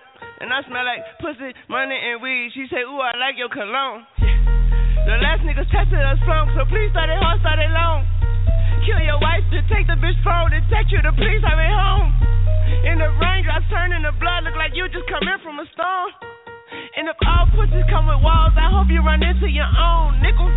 I come with that heroin flow, I come with that never before. My CMB days are dead, I ain't worried about ghosts. I married the mob, we divorced. And all that shit dead without me, of course. It's nothing, a zombie, a corpse. You burnt yourself and was supposed to pass me the torch. Fuck it, I see you in Forbes, nigga. I'm sorry for the fucking wait. Busy searching my calendar for better days. I found them. You either turn the page or tear the page. YM, young money, never age. Bitch, you jealous. Woo. I was right. Yeah. Tell the fuck nigga, bitch, you jealous. Stunt on stunt. Shit, nigga, don't like. Yeah. Bitch, you jealous. I'm sorry for the wait, apologetic. Hey. Bitch, you jealous. Now give us our cash, our credit. Hey, pop. Wait. All right, I'm back. Now, let me finish off this WrestleMania thing. Next up, after John Cena won the U.S. Championship, Stephanie came out, and, you know, that was the whole segment there. She started saying, yeah, everything... The authority runs things, blah, blah, blah, blah, blah. She owns the fans, they own the fans, blah, blah, blah. The Rock's music hits, she comes out. The Rock cuts his basic, you know, it's me, it's the people, it's, you know, the whole, you know, the Rock shtick. She starts shitting on him and this, and, you know, she's just going off on him. And I just had this just tremendous feeling. I really wanted him to, just recreate the Chris Dickinson situation, hit her with a chair and Pazuzu bomb her into the turnbuckle. I know Kimberly did not hit the turnbuckle, but I wanted Stephanie McMahon to hit the turnbuckle. So I guess she did her job as far as the heel goes, because I wanted to see her fly through the air. But of course that didn't happen. This is the WWE. Ronda Rousey was over there at ringside, so he walked out. He walked over there and stopped and paused and then brought her back in the ring, and she eventually threw everybody around. Triple H, Stephanie, you know, she yoked her up and everything. So, this and that. I think there's definitely a tremendous opening between WWE and UFC as far as their relationship goes. They've shied away from it in the past. Dana has put out statements saying, you know, like some pretty negative things about the WWE, and they've really stayed a clear distance. And I honestly think they made a very non-public agreement somewhere along the lines. If you watched earlier in the night, they had some kind of commercial for some form of WWE tap-out gear. So I thought, you know, you put those two things together, and I thought that was a very, very clear message sent that, hey, we're on good terms. And, so, I mean, that's good to see. I mean, Ronda is absolute money, so they work her into some, little angle or something like that. It couldn't hurt. Then next up was The Undertaker versus Bray Wyatt. And Bray Wyatt, man, I had heard that this dude had some kind of ankle injury. It was some rumor that was going around and this and that, and I don't know. I saw no signs of that. If he was injured, I saw no signs of that. As far as The Undertaker goes, this guy looked a million times better than he did the year prior against Brock. The year prior against Brock, man, he looked bad. He was gassed. Every move he took, the amount of winded he was in between every move, it was really, really bad. It was, sad to watch. You watch it and you're like, end already. And could he stop wrestling? You did not want to see another Undertaker match after last year's Mania. Not only did he lose to Brock, and that was, shocking that the streak ended, but the match itself just didn't look like he had it anymore. It really didn't. He had to drag himself through the match. Him picking himself up off the mat was painful last year.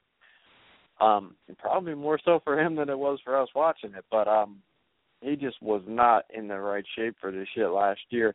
And this year, man, he was in great fucking shape.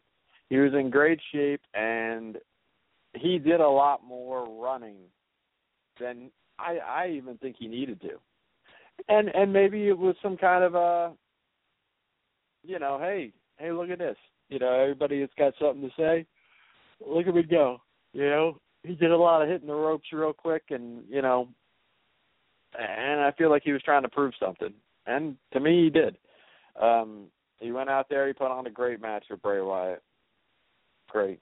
And at this rate, you could definitely see him doing another 1 or 2 or 3 or whatever it is. He's got a whole year to get himself in shape, and this is the shape he comes out in. Then Undertaker could still go. Last year's Undertaker, not so much, but it was refreshing to see him in such good shape and able to put on that type of match. Some people, painting the picture that Bray Wyatt should have won over in this match is insane. Absolutely insane. I mean, The Undertaker was undefeated in Mania. That doesn't mean because he lost one in Mania, now he should lose all the rest of the matches. I mean, come on, man. I think that Brock Lesnar match is the only match he should ever lose in Mania. I mean, if he goes on another 5 Manias, I mean, I can't imagine, but if he goes on another 5, I don't think he should lose a single one of them. I really don't. And if anything, he should wrestle Brock his last one. If he still got it 5 Manias down the road, he should wrestle Brock one more time, and he should beat Brock. You know what I mean? Do something, and it's in a certain aspect, it's calling it a fluke. In a certain aspect, it's calling Brock on top of his game at the time, where he caught the Undertaker off. You know what I mean? It's a loss. It is what it is. But I don't think it's diminishing that loss. I don't think it's but I don't think it should open the floodgates. And now the Undertaker's going to have a defeated streak. What the fuck? You know what I mean? I don't see that as the way it should go at all. And I don't think it's about putting anybody over or anything like that. It's the Undertaker, man. His legacy fucking speaks for itself. No one would have batted an eye if he never lost a WrestleMania match. So now that he lost one, people are getting all fucking weird about him not losing more. And I think that's strange. It's very strange. So yeah, good match, and I'm all for it.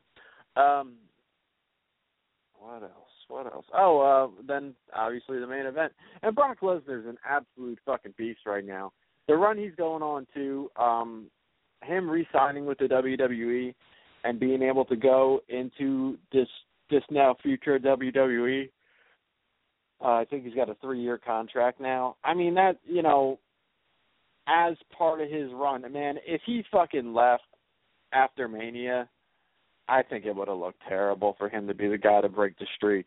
If he left and didn't come back, that would have been terrible for him to have, broken the streak and just kind of stop by for a cup of coffee, 5-6 matches, if that. and then just fucking bounced out with the Undertaker streak under his belt. You know what I mean? To have it now and continue to go on in the future and be here for a couple more years, it just helps solidify his reign and his Brock Lesnar's legacy in the long run, because Brock Lesnar is an absolute that dude is a character that will go on the level easily with your Rocks and your Stone Colds and your Triple H's and your Undertakers and those guys that are irreplaceable figures in the WWE history. They're gonna be guys that completely change the show just by them being on it. That guy being on the headline of the show absolutely dictates the attendance and everything else. That guy's an absolute draw. You can build an entire show around what Brock Lesnar's doing, and he's just a huge asset to the company and the wrestling business overall, because he is one of those guys, and he's still young enough to make a huge impact on TV wrestling, where the guys, the Undertakers, the Rocks, the Stone Colds, the Triple H. I mean, these guys, they might have a few more matches here and there, depending on which one of them you're talking about, but they're still on their way out. And as far as big name fucking marquee guys, there's not that many more of them. There's guys that are, becoming somewhat of marquee guys, but Brock Lesnar is a guy who's already been established and continues to build his legacy. So I'm really happy he's re-signed. I'm happy with everything they're doing with him, really, because he's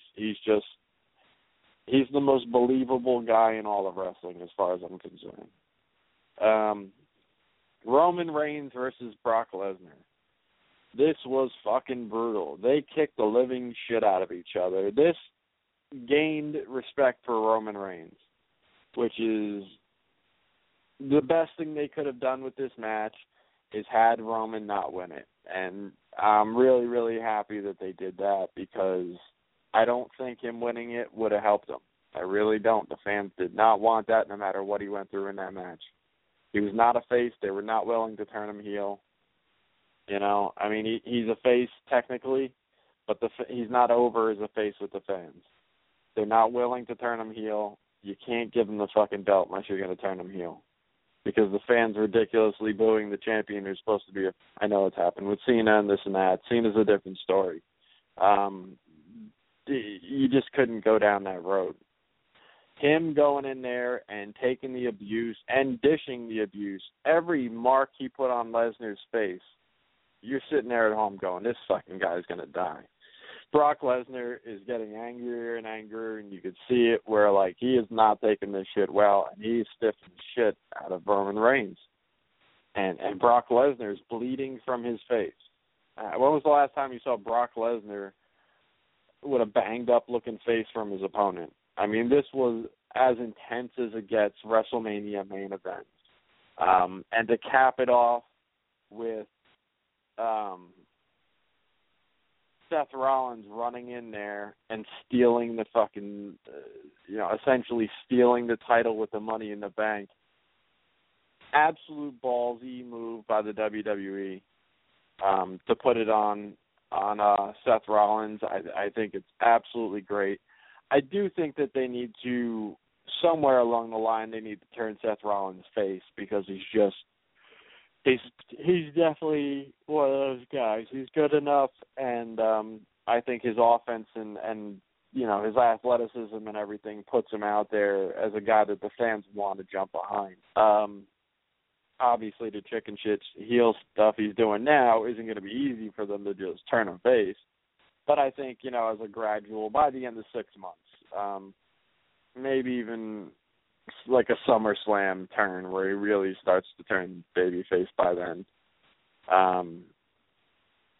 But I think absolutely by next Mania, that guy is a full-blown face. A year from now, he's going to be a full-blown face that's super over, selling the shit out of T-shirts. Speaking of T-shirts, I'll be goddamned if Roman Reigns' T-shirt didn't look like the fucking Spider-Man logo. I looked at it and was like, how the fuck is Marvel Comics not suing the WWE for the Roman Reigns logo. But, someone brought up a good point that they actually use their guys here and there on the Marvel side of things as far as promoting, and I think, a little bit of comic influence too. So, it could very well be a handshake agreement. Don't worry about it, change this, change that. Yeah, that's close enough, no problem. Because there's no way that doesn't look like the fucking Spider-Man logo. Obviously, minus a few legs or whatever. Yeah. So, anyway, great match, absolutely great match. One of the best main events in WrestleMania history, I think. Seth Rollins winning it was awesome. And, they went on the next night to another one of those awesome after Mania Raws. And, Seth Rollins doing the thing, telling him he's not wrestling the match. Brock Lesnar destroys everybody. Fucking flipped that table over, and you had Booker T and fucking, Bradshaw behind there just laying there like they're dead for all sorts of time. When the camera panned back there and Booker looked like he had a smile on his face, I don't know if he knew that they were going to be filming him at that point, but, he just fucking wreaked havoc and fucking tossed Michael Cole, fucking left a shoe in the ring. It was great stuff. He just fucking, and Brock Lesnar he's an absolute face now. I mean, he's a badass, fucking unstoppable force, but he's an absolute face now. When you get to the point where the Authority, which is the definition of the heels in the company, are telling him, like, fuck you, you're banned, you're suspended, and we own you, the fans want to see him bad as hell. That's definitely a face move right there. The fans even called for one more time on the F5 on the camera guy, and he threw it one more time down. So we're definitely seeing the beginning of a complete face turn on Brock Lesnar. I wonder if they strip him from Paul Heyman from him, or if they have Paul Heyman cut a little more face-like promos. I don't know. Be interesting to see. But that's pretty much it. Sheamus came back as a heel, with the mohawk and everything. I like his look. I thought it was good. Samurai Del Sol or Kalisto absolutely killed it, debuting on Raw, and Pac too came in there and killed it. So that's awesome. That's pretty much that as far as the WWE goes. Very, very good, weekend from Mania to Raw. So, my birthday was Saturday. I went out to AC. It's a great fucking time. Won a couple bucks on the money wheel. I think about $90 or something the first night. Well, I at least hit the 90 spot on they got those 45-1 odds on the Joker or the Harris. We stayed in Harris. And, you put $2 on that, comes up, that's $90 right there. And I won that on the Saturday night. So I was down maybe $40 or something, then won that 90. And then a couple more bucks on a couple smaller things. The money wheel is absolutely my shit now. I was really, really big on slots. But slots, it's just too random, and I don't like losing fucking money. Obviously, gambling, that's one of the things you're going to do. I've never been a big card player. I don't know how to play cards for the most part. I don't have the patience for it. I'm really not into it. A lot of those things, there's always going to be someone better than you. The dealer is going to always be a little better than you, I think. And people get into those false sense of securities that they're going to be the shit at it, and that's how people lose, fucking hundreds of thousands of dollars out there, because they get way up and then they get that confidence. But, gambling could be very random, and obviously there's luck involved in everything you do out there. But I think slots is just too random to me. It's like the mystery mixed up in this fucking machine, and you just hope your fucking shit comes up. And I don't know. Yeah, I put 20 in, and I wind up with nothing. I'm leery about putting that fucking second 20 in. By the second 20 lost, I'm not one of these guys that's like, now I'm going to hit and get those two 20s back plus a lot more. Like, you better start paying me by the end of my second 20, or I don't want to play anymore. Like, I don't like continuing to throw my money away. It's like, you know what I mean? I have a hard time doing that shit. That's like, you know, walking around, you know, giving bums $20 a piece and going, hey, man, make something out of yourself and don't forget me, and hoping one of those homeless guys are going to go be fucking rich and come back and hook you up. That's what I feel like with fucking slots, because it's like, all right, man, how many of these fucking 20s before something happens? Or does nothing happen and I just feed all my money into the machines and go home? Like, it's fucking silly. But the money wheel, man, you can really see everything in front of you. You know what I mean? And you kind of hedge your bets. You play a couple on the lower prizes, better odds, $2 or $5 or $1. You know, those come up more often. So you put a couple bucks on those, and that kind of, you know, wins back a couple of the bucks that you might be betting on the higher numbers. But if those higher numbers come in, you win your fucking money plus, 45 times or 20 times, whatever you put down. You could put $20 and you could stand there for 20, 30 minutes, you know? I mean, you play it right, you could really stretch your fucking money out and have a good time watching and playing and, you know, that whole thing. Slots, man, that shit can go in a fucking heartbeat. And you go, okay, well, am I done for the night, or do I just keep getting my money? So, all about the money wheel. Anyway, like I said, stayed at Harrah's. That I didn't know that they had the whole pool bar thing. We had a comp room, and they have this like pool bar situation. It's indoor pool, completely domed, pretty cool, you know, setup. And at night, it's the pool after dark, and it's like a club. And they got all the crazy lights going and a DJ and, you know, performances and stuff. And apparently, Aloe Black, who I did not know and still barely know who the fuck that is, and apparently it's like a black dude that sings country music to club beats.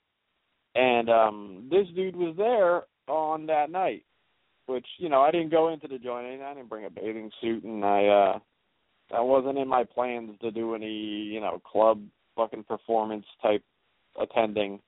You know, I was there to gamble, hotel room, the whole thing there, like that whole thing. So apparently he was there that night, and then at WrestleMania the next night singing the national anthem. So that was pretty interesting. So yeah, like I said, it was a pretty cool setup just to see it. And next time, you know, I got another comp there, I'll bring my fucking bathing suit and go check it out that way. Went out, you know, as far as the food thing went, I wanted a good burger and shit, so we actually, you know, we were set up at Harrah's over there, but parked the car, you know, did the whole thing. You know, then we decided to drive over to the boardwalk area and, you know, go, you know, stroll through that mall. And that mall is, its days are numbered, which is, it's a shame because it's a beautiful mall, man. Like, I remember when they first built that shit, it's like a ship. If anybody hasn't been there who doesn't know what I'm talking about. It's like a ship that's like docked on the boardwalk. That's like the whole theme of the mall. Like it's supposed to be like parked into the boardwalk. And the amount of money that they put into this thing, they used to, and they removed that, they used to way down the end of the thing, because, you know, when you go all the way down to the end of the thing, this thing is in the fucking ocean, more or less. You know, the beach ends within the first couple 100 feet of the mall, and then, you know, the mall keeps going out. So, you know, this shit's pretty cool the way it's laid out. But way down towards the end, there was a fountain that would change, you know, lights and colors and patterns, and they would play crazy music and shit that went to the, you know, the fountain would go to the theme of the music. And they had it all set up out there, and, you know, the 3-story mall, the fountain water would shoot up, you know, 3 stories. So you could watch it from, and they had, like, seating for it. That's how, like, cool it was. And it was like a light water show, more or less, with the whole thing and the music going. And you can go and sit on any one of the 3 levels of the mall, and that, you know, that water would shoot up through that big column, and you could sit there and watch this shit. It was cool as hell. apparently that's gone. They removed that. But the bigger thing about that is, man, like, I'd say 60% of that mall is empty. Like, big fucking crazy done-up storefronts with no store in there. You know damn well, like, at one point or another, there was a shitload of money poured into, you know, whatever store it may be in order to facilitate what their facade was going to be and everything. And then just a fucking sign on it that says, like, you know, space open, fucking, you know, for rent or whatever the case is. You know, oh, man, so much fucking empty space, man. It's a shame. It's like walking down a fucking street that used to be flourishing with businesses, and now it's all fucking boarded up. That's what half of that mall looks like, man. And it's still, you know, it's still got some of that allure to it as far as, like, the looks and the aesthetic of it. But, man, it's got way too much vacancy in there, way too much. I'm not going to be surprised when it's completely fucking done.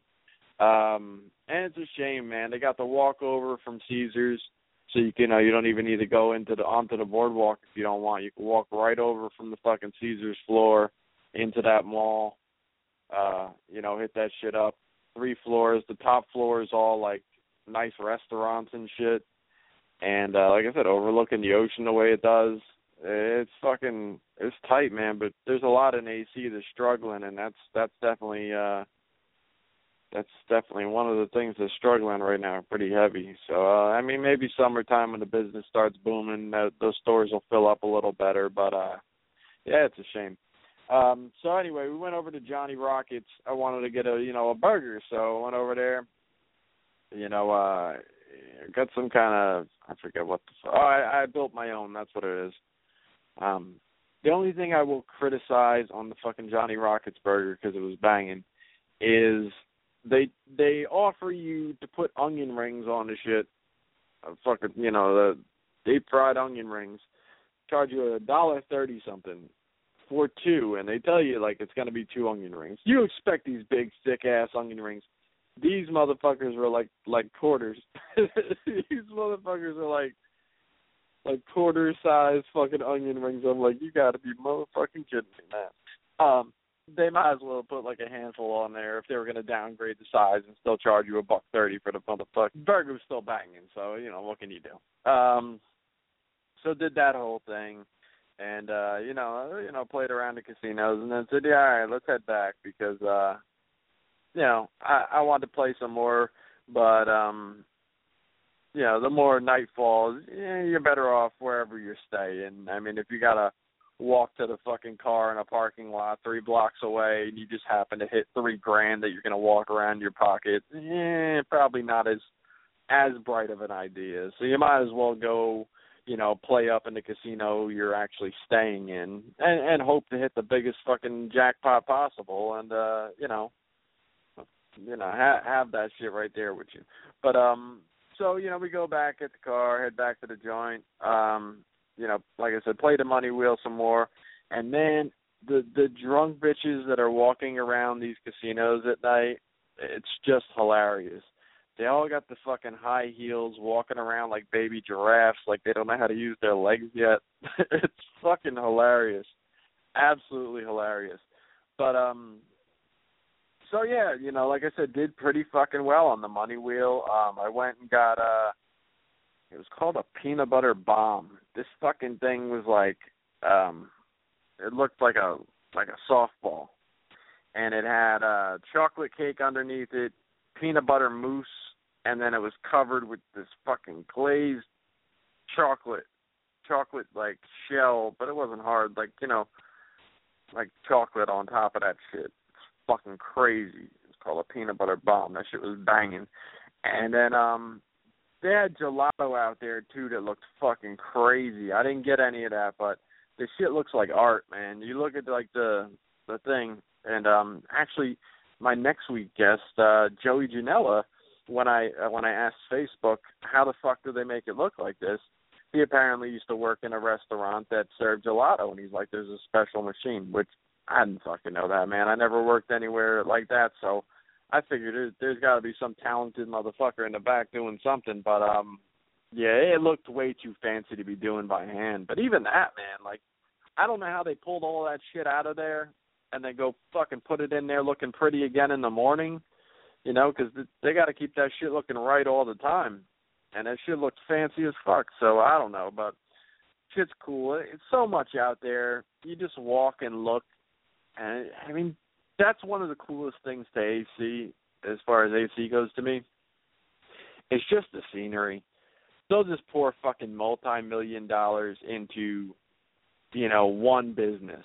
And 2 years later, that business is wiped from the fucking face of the earth, and there's another couple $1 million poured into another business in that same spot. And it's just done up to the fullest extent. Like, this shit is so, you know, so intense how far they go with the theming, and they don't, you know, they go all in. There's no just like slap a little sign on the front of the building and now that's your restaurant. These motherfuckers are like, you know, raise this ceiling, fucking pull this back, fucking rip these out, put these walls in, do this, do that, new lighting, new this, new that. Like, you don't see any of that shit where it's like, hey, that bank used to be a Taco Bell, didn't it? Because, you know, they're shaped the same way. I mean, in AC, man, they really rip shit to the motherfucking rafters, if not further down, and rebuild that shit into some kind of colossal building. That, you know, it's just really cool. And night two, I don't know if I've ever seen that before. I've always been around, like, the Boardwalk area, and a lot of those casinos don't have it as much. But, like, Harrah's and Golden Nuggets over there by where we were staying, the side of these buildings at night turn into fucking billboards. They have, like, full pictures of, like, the dude that's performing in there flashing up on the side of the building.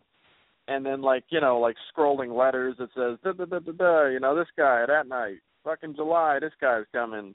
And it's crazy as hell looking. This shit looks like a screen, like a giant screen, but it's the building. So it's crazy as fuck seeing, like, a, you know, 100-story, or I don't know, probably not 100-story, but you know what I mean, like a 30-story fucking billboard, lit up billboard that's the actual building. But yeah, cool shit, man. I always loved the aura of AC. I'm definitely gonna have to do a lot more of it because I fell off of doing that shit for years. You know, too much of going in there, losing your money. I was never a big gambler, but I was more like a big. I'm a stubborn motherfucker, man. See, if you take my money, I'm probably not gonna want to come back the next time. And that's kind of where I sided with the AC thing. So, like I was saying. So then, yeah, man, I got a little bit into these Funko Pop things, which I didn't expect to get into. My daughter's got me a couple of them. Wicket from Star Wars, which I was a big Star Wars kid back in the day. So the Ewok from Star Wars, they got me, and they got me the Predator because I love the Predator. So then, you know, I'm a huge Gremlin mark, so I'm like, fuck, man. I can't own these fucking things if I'm not going to get Gremlins. So I got the Gremlin and the Gizmo off of the Amazon, and Roger Rabbit and Jessica Rabbit because I'm a huge Roger Rabbit mark. So now, you know, I got 6 of these fucking things. So I don't know. I'm at least done for now. I'm not trying to go crazy with this fucking shit. And you know, I mean, we'll see. There's a couple I like. I like the Chucky one. And I'll see. But I'm not trying to get 100 of these fucking things. I'm really not. I'm really, really not. So, there's that. Another thing that happened was, this is my other thing, is I was commenting on the situation with Teddy Hart. Because, you know, I was there and everything else, but when I saw it, I turned my back. So I didn't even see, like, the height of how high this fucking cat went. I just knew he was throwing it. I didn't want to see it. I turned my fucking back and walked away. I explained, you know, my distaste for it last week. But seeing the pictures Scott Finkelstein posted, you can see the cat's 15 feet in the fucking air. Easily. You know what I mean? Like, a basketball hoop is 10. He was at least 5 feet higher than that shit. So this fucking guy's throwing this cat, and you can see his fucking back arch trying to figure out how he's going to fucking land and flailing around in the air because there's 2 pictures that are probably a half a second apart, and the cat's body is positioned two completely separate ways. And again, I've worked with cat for 14 fucking years, so don't tell me what is okay and what isn't okay with a cat, all right? So I'm posting, like, this is some bullshit here, and, you know, where's the disgust for, you know, what's going on here? Everybody wants to be a fucking judge and jury about what's professional in wrestling. Everybody wants to bastardize people and call people unprofessional and this and this. Well, you know, what's up with this? This is clear fucking animal abuse. This guy's blowing fucking weed smoke in a cat's face on shoot interviews and fucking launching a cat 15 feet in the air. All things he doesn't need to do for popularity because Teddy's extremely talented. So where's the fucking outrage for this? So, you know, and I was comparing it to the Dickinson thing. I'm like, so everybody's really outraged with Dickinson, quote-unquote, interrupting the 10 bell when he didn't. He came in afterwards just to work the heel promo thing. And but nobody's really, you know, up in arms about fucking animal abuse on a wrestling show. Is that what's up? Like, so I was more or less, you know, putting it out there like that, you know, and exchanging comments with a couple people, you know, and making it clear that I don't blame Fat Frank or Pierre or any of those guys that run Jersey All-Pro because nobody knew that Teddy was going to go throw a cat 15 feet in the air. He wasn't like, yeah, guys, okay, so we're going to do this, we'll do that for the finish, and then I'm going to throw the cat 15 feet in the air. Like, nobody got the fucking heads up on that. And Pierre was saying they didn't even know he was going to bring the cat until he showed up with the cat. So, and I was never at a standpoint of blaming them for it. I'm not one of these guys that's like, they should be shut down for allowing that. Like, again, it wasn't ironed out that way. Now you know there's a possibility of that type of thing happening. It makes you think, like, Teddy might not show up on a lot of shows. You know, he should probably be told by a bunch of people at this point, leave the cat out of the act. You know what I mean? So whatever, but I don't blame those guys because it wasn't those guys' call, and they didn't, you know about it to avoid it. So anyway, I'm going on about, you know, how I feel about this shit. And again, I fucking work with cats. Don't tell me what cats like and what they don't like. It's absolute fucking bullshit. And who chimes in but the fucking Necro Butcher? Of all people on the planet.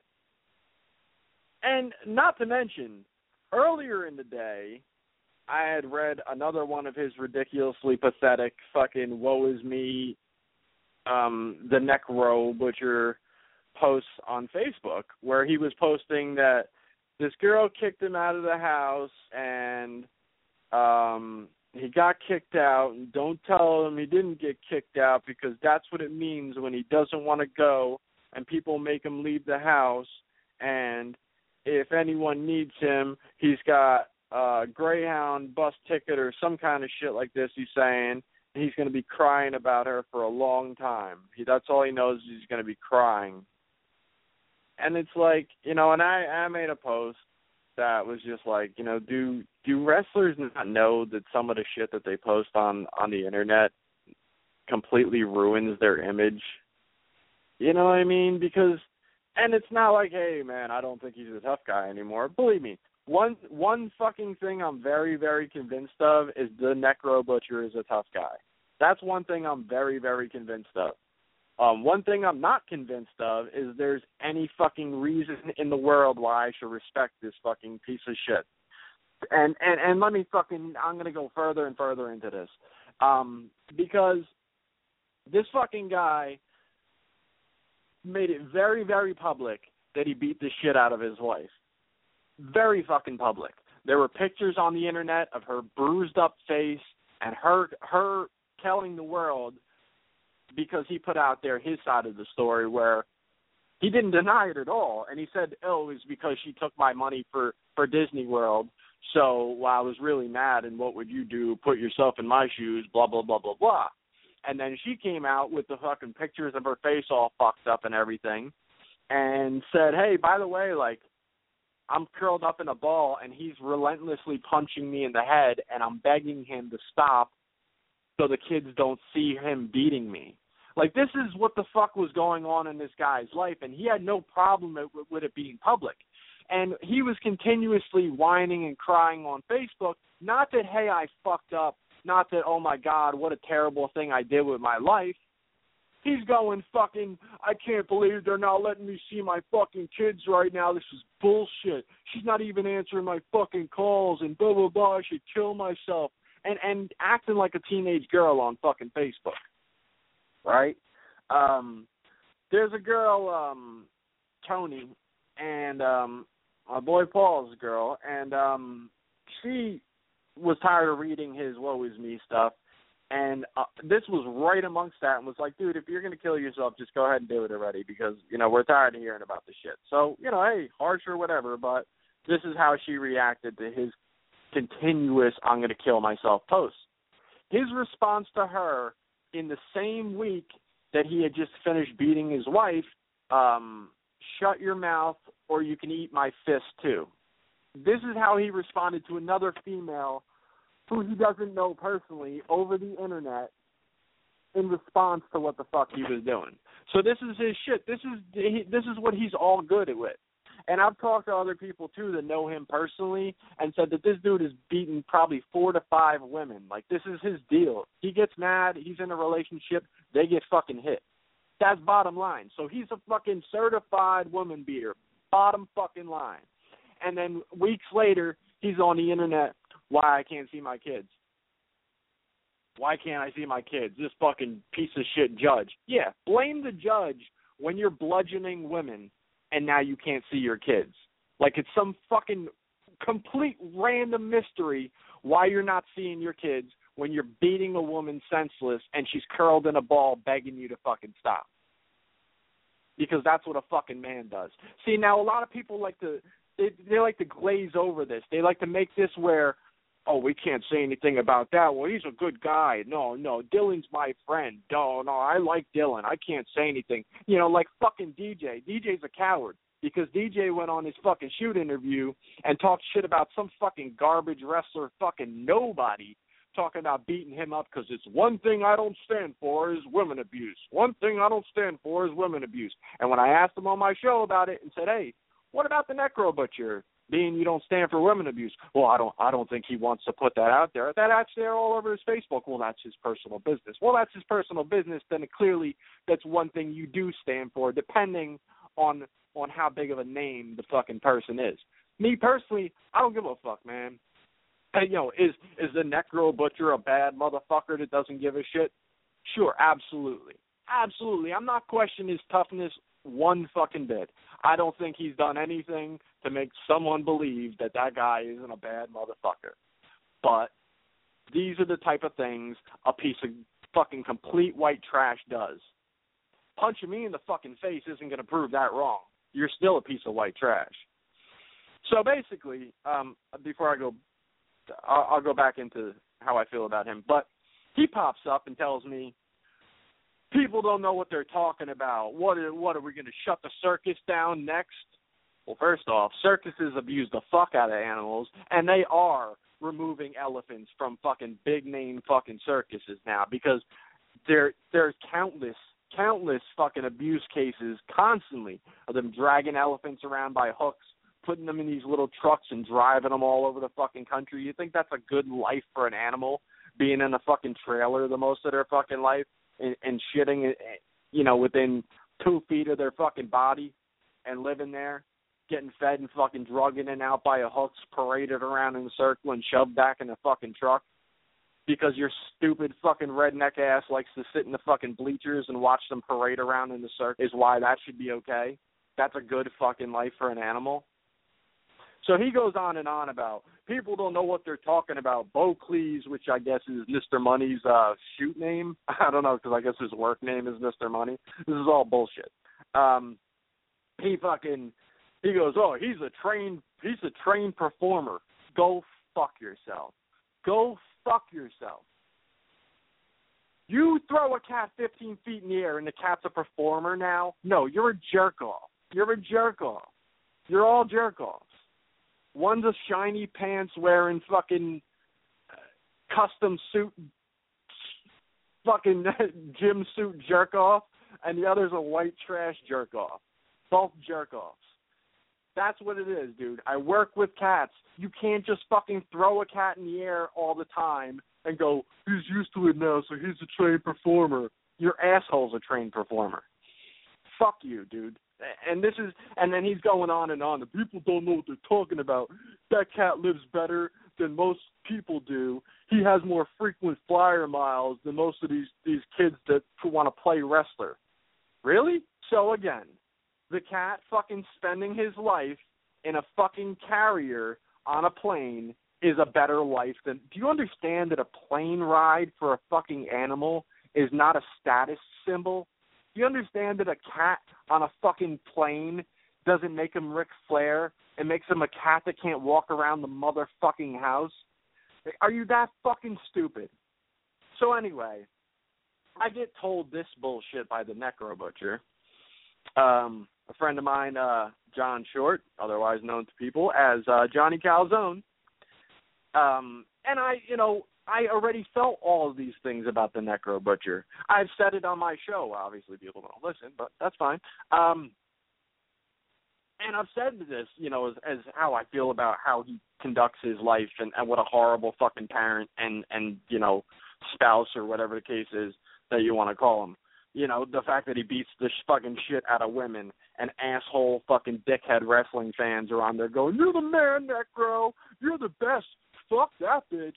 Really? Every fucking fan that supports the dude that beats his fucking wife by telling him he's the man, I want you motherfuckers to jump off something extremely large where you don't come back from. That's what I want all you fucking scumbags to do. Because you think he's cool because he drinks a lot of fucking beer and smokes weed with you before the fucking show. Good. Go fucking kill yourself, you scumbag motherfuckers, because if it was your mother or your sister, your girlfriend that he wound up with and punched the fucking face off of, you wouldn't take offense to that? You would think he's a good fucking dude because he likes metal and fucking has a weed tattoo? Is that what's up? Oh, because he wrestled a really good match that you liked and it's fucking rad that he bleeds? Oh, wait, he doesn't do that anymore. Different story there. So anyway, John writes a comment more or less saying like, oh, wow, this guy who's a deadbeat dad and a woman beater is now going to tell us, what's right and wrong in life. That's interesting. And I just liked his comment. That's all I did. I was still playing the fucking quiet role, and I just liked the fucking comment. So this fucking guy deletes me as a friend off of Facebook, which is fine, but then he posts on his own wall that I can catch a punch for even liking that comment. To which response Ian let me know about and went and liked the comment right behind me. So if he wants to punch people for liking comments, he can go punch Ian Rotten as well. You know what I mean? So that's the type of shit that I'm talking about, though. This fucking guy, he thinks this shit is all real life. He could just fucking work his fucking gimmick and then walk out of the ring, punch women in the face, fucking punch fans. He's just gonna punch his way through fucking life, and that's that. And it's bullshit. It's absolute bullshit. He's fucking garbage. I was told years ago that the Necro Butcher is nothing like his shit in the ring is. Man, you wouldn't believe how intelligent this guy is. This fucking guy is so smart, you wouldn't believe it. And I bought into it. And I talked to him a few times outside of the ring and stuff, and he just seemed like a really nice guy. Ass off. He's one of the most entertaining wrestlers of our fucking era as far as the indie wrestling scene goes. One of the biggest, in the mid-2000s, maybe not so much late 2000s, but yeah, mid to late 2000s. One of the biggest indie draws. I mean, one of the most fucking entertaining guys in indie wrestling. The fucking guy would kill himself for your entertainment. There's just no... So I was a huge fan of Necro Butcher. The turns that he chose to take his life is disgusting to me. And I don't see where what he did in the ring should make me feel any differently about that. I think it's fucking deplorable, and I think people should be judged on their fucking actions. And honestly, if he just didn't make his fucking horrible, ridiculous, fucking pathetic life public, I wouldn't know shit about it. But he doesn't even give a fuck about his own life not going public enough to fucking protect his own image. And that's the type of shit I was talking about. This fucking guy could kayfabe his whole shit and just not put it on the fucking internet. Every fucking day you can read his goddamn statuses. Last week, it was, oh, man, I shouldn't have fucked my girl twice in a row and then took Cialis. We've been fucking for like 3 hours, and I asked her, could we just stop fucking already? And then that prompts, oh, Necro, you're the man. Oh, shit, you're the man. Fucking 3 days later, 4 days later, so my girl kicked me out of the house, and now, like, I need a couch to crash on. I got, like, a Greyhound ticket. Somebody could pick me up from the bus station and shit. And it's like, dude, what the fuck does this need to be out there for? It's fucking ridiculous. And that's the only reason I have to form an opinion on this fucking dude, because I wouldn't know shit about him otherwise. But this is the way he portrays himself. And then he also feels that he can walk around and give fucking life lessons to people. He could tell people, oh, this is bullshit. Fucking, this cat's a trained professional. Fuck you. Fuck you. And then you're going to punch me in the fucking face? Let me give you a spoiler alert on exactly how that's going to go down, because I'm not fighting the fucking Necro Butcher. You're going to jail. And then you're going to fucking find a way to fucking use your one phone call to post on Facebook. Someone come bail me out. I punched some fucking guy in the face for liking a comment on Facebook and talking shit on his podcast. Come bail me out. I'm the Necro Butcher still. Remember me from The Wrestler and the fucking tough crazy bastards? Come fucking bail me out. That's what you're going to be saying. That's spoiler alert on that, number one. Number two, I'm not going to go, extremely blatant on this, but has anybody noticed why the Necro Butcher, who would bleed in every fucking match he works, doesn't bleed anymore? You ever wonder why the Necro Butcher, who's on Facebook begging for fucking bookings and begging and bitching how nobody fucking books him anymore, hasn't wound up in any deathmatch tournaments lately? Has anybody realized, like, any correlation there? Has anybody thought about, why there's the lack of that in Necro's matches? I don't know, maybe look into it. But that also kind of plays into the level of charges that get levied against somebody if you walk around attacking people with certain things going on, health-wise. So there's a few things that you might want to take into consideration. But either way, I don't respect the fucking guy. There's nothing he can do physically to me that would make me respect him. He could fucking kill me, and it's not going to, my last breath won't be respecting the fucking Necro Butcher. He can kiss my ass. Fuck him. And that's bottom line, man. Like, I don't like getting fucking people threatening me. I'm not like, I'm a fucking guy who, I pay respect to people. You know what I mean? I have certain feelings. I'm very passionate about certain things, such as animals. And, I'm going to have a different opinion if you're just like, fuck them. Let them throw cats in the air, God damn it. You don't know shit. Well, I'm sorry, but I do know a lot more than you think I know. Your ignorant attitude is not going to change my opinion where I go, well, the Necro Butcher told me it's okay to throw cats in the air. I guess I'll just be okay and I'll shut my mouth because I'm just some fucking asshole. No, I'm a 37-year-old fucking man who has 3 kids in the other room right now sleeping, which is a lot different than Necro's situation where his fucking kids are nowhere near where he's sleeping tonight. You can go to his Facebook, which on many different nights and occasions I've seen, woke up in a Walmart parking lot today. Wow, what did I drink last night? Whoop, on a lot of acid tonight. Whose couch can I crash on tonight? Doesn't sound like fucking Father of the Year to me. But he'll tell you to judge fuck them. He'll tell you to judge fuck them. But I'll tell you how I fucking work. 6 days a week for the past 14 years at my job. I'm in the same fucking house as my kids. I love my kids. My kids love me. That's how I operate my life, man. I like wrestling as my one of my forms of entertainment. I have a lot of passion about animals. and I take care of animals for a living. So, hey, man, you can judge me against that. Maybe I'm just a dickhead for saying everything I just said. Maybe I'm a complete fucking asshole. You don't agree with me, Necro's your fucking boy. But you put what the fuck I am day in and day out up against what he is day in and day out, and judge for yourself, man. And that's completely your decision and your call to make. I'm a guy who works every fucking day taking care of animals. I come home, I take care of my kids, I support my kids. I don't beat the shit out of the girl I'm with. And the other guy is getting as high and fucking drunk as he can every single minute of the day, every day, not taking care of his fucking kids and beating any woman he's with. So you fucking make your own call. Fuck that shit, man. I am not trying to hear that dumb shit. I don't give a fuck how hard he punches fucking people. Dude, this ain't fucking wrestling. Same fucking wrestling.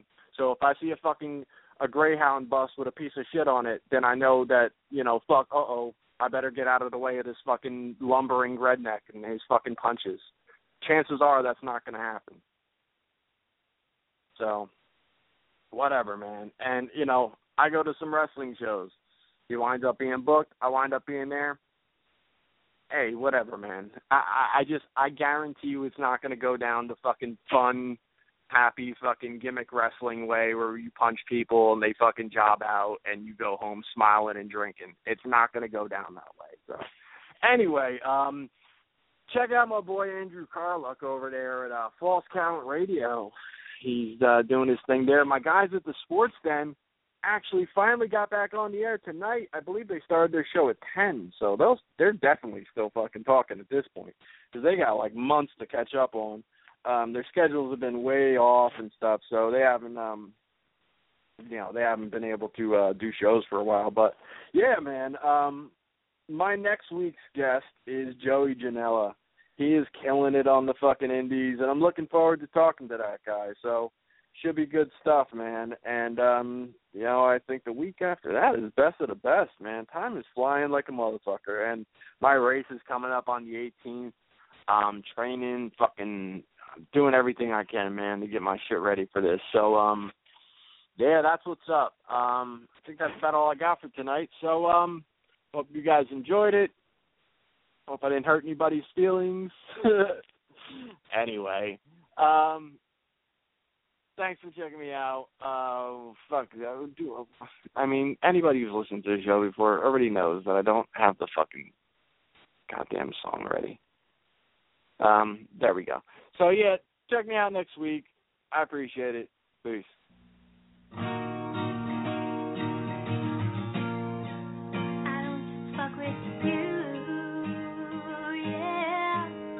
On this cold cuss today. I don't fuck with you. Yeah. On this cold cuss today. I don't fuck with you. You little stupid ass bitch, I ain't fucking with you. On this cold cuss today.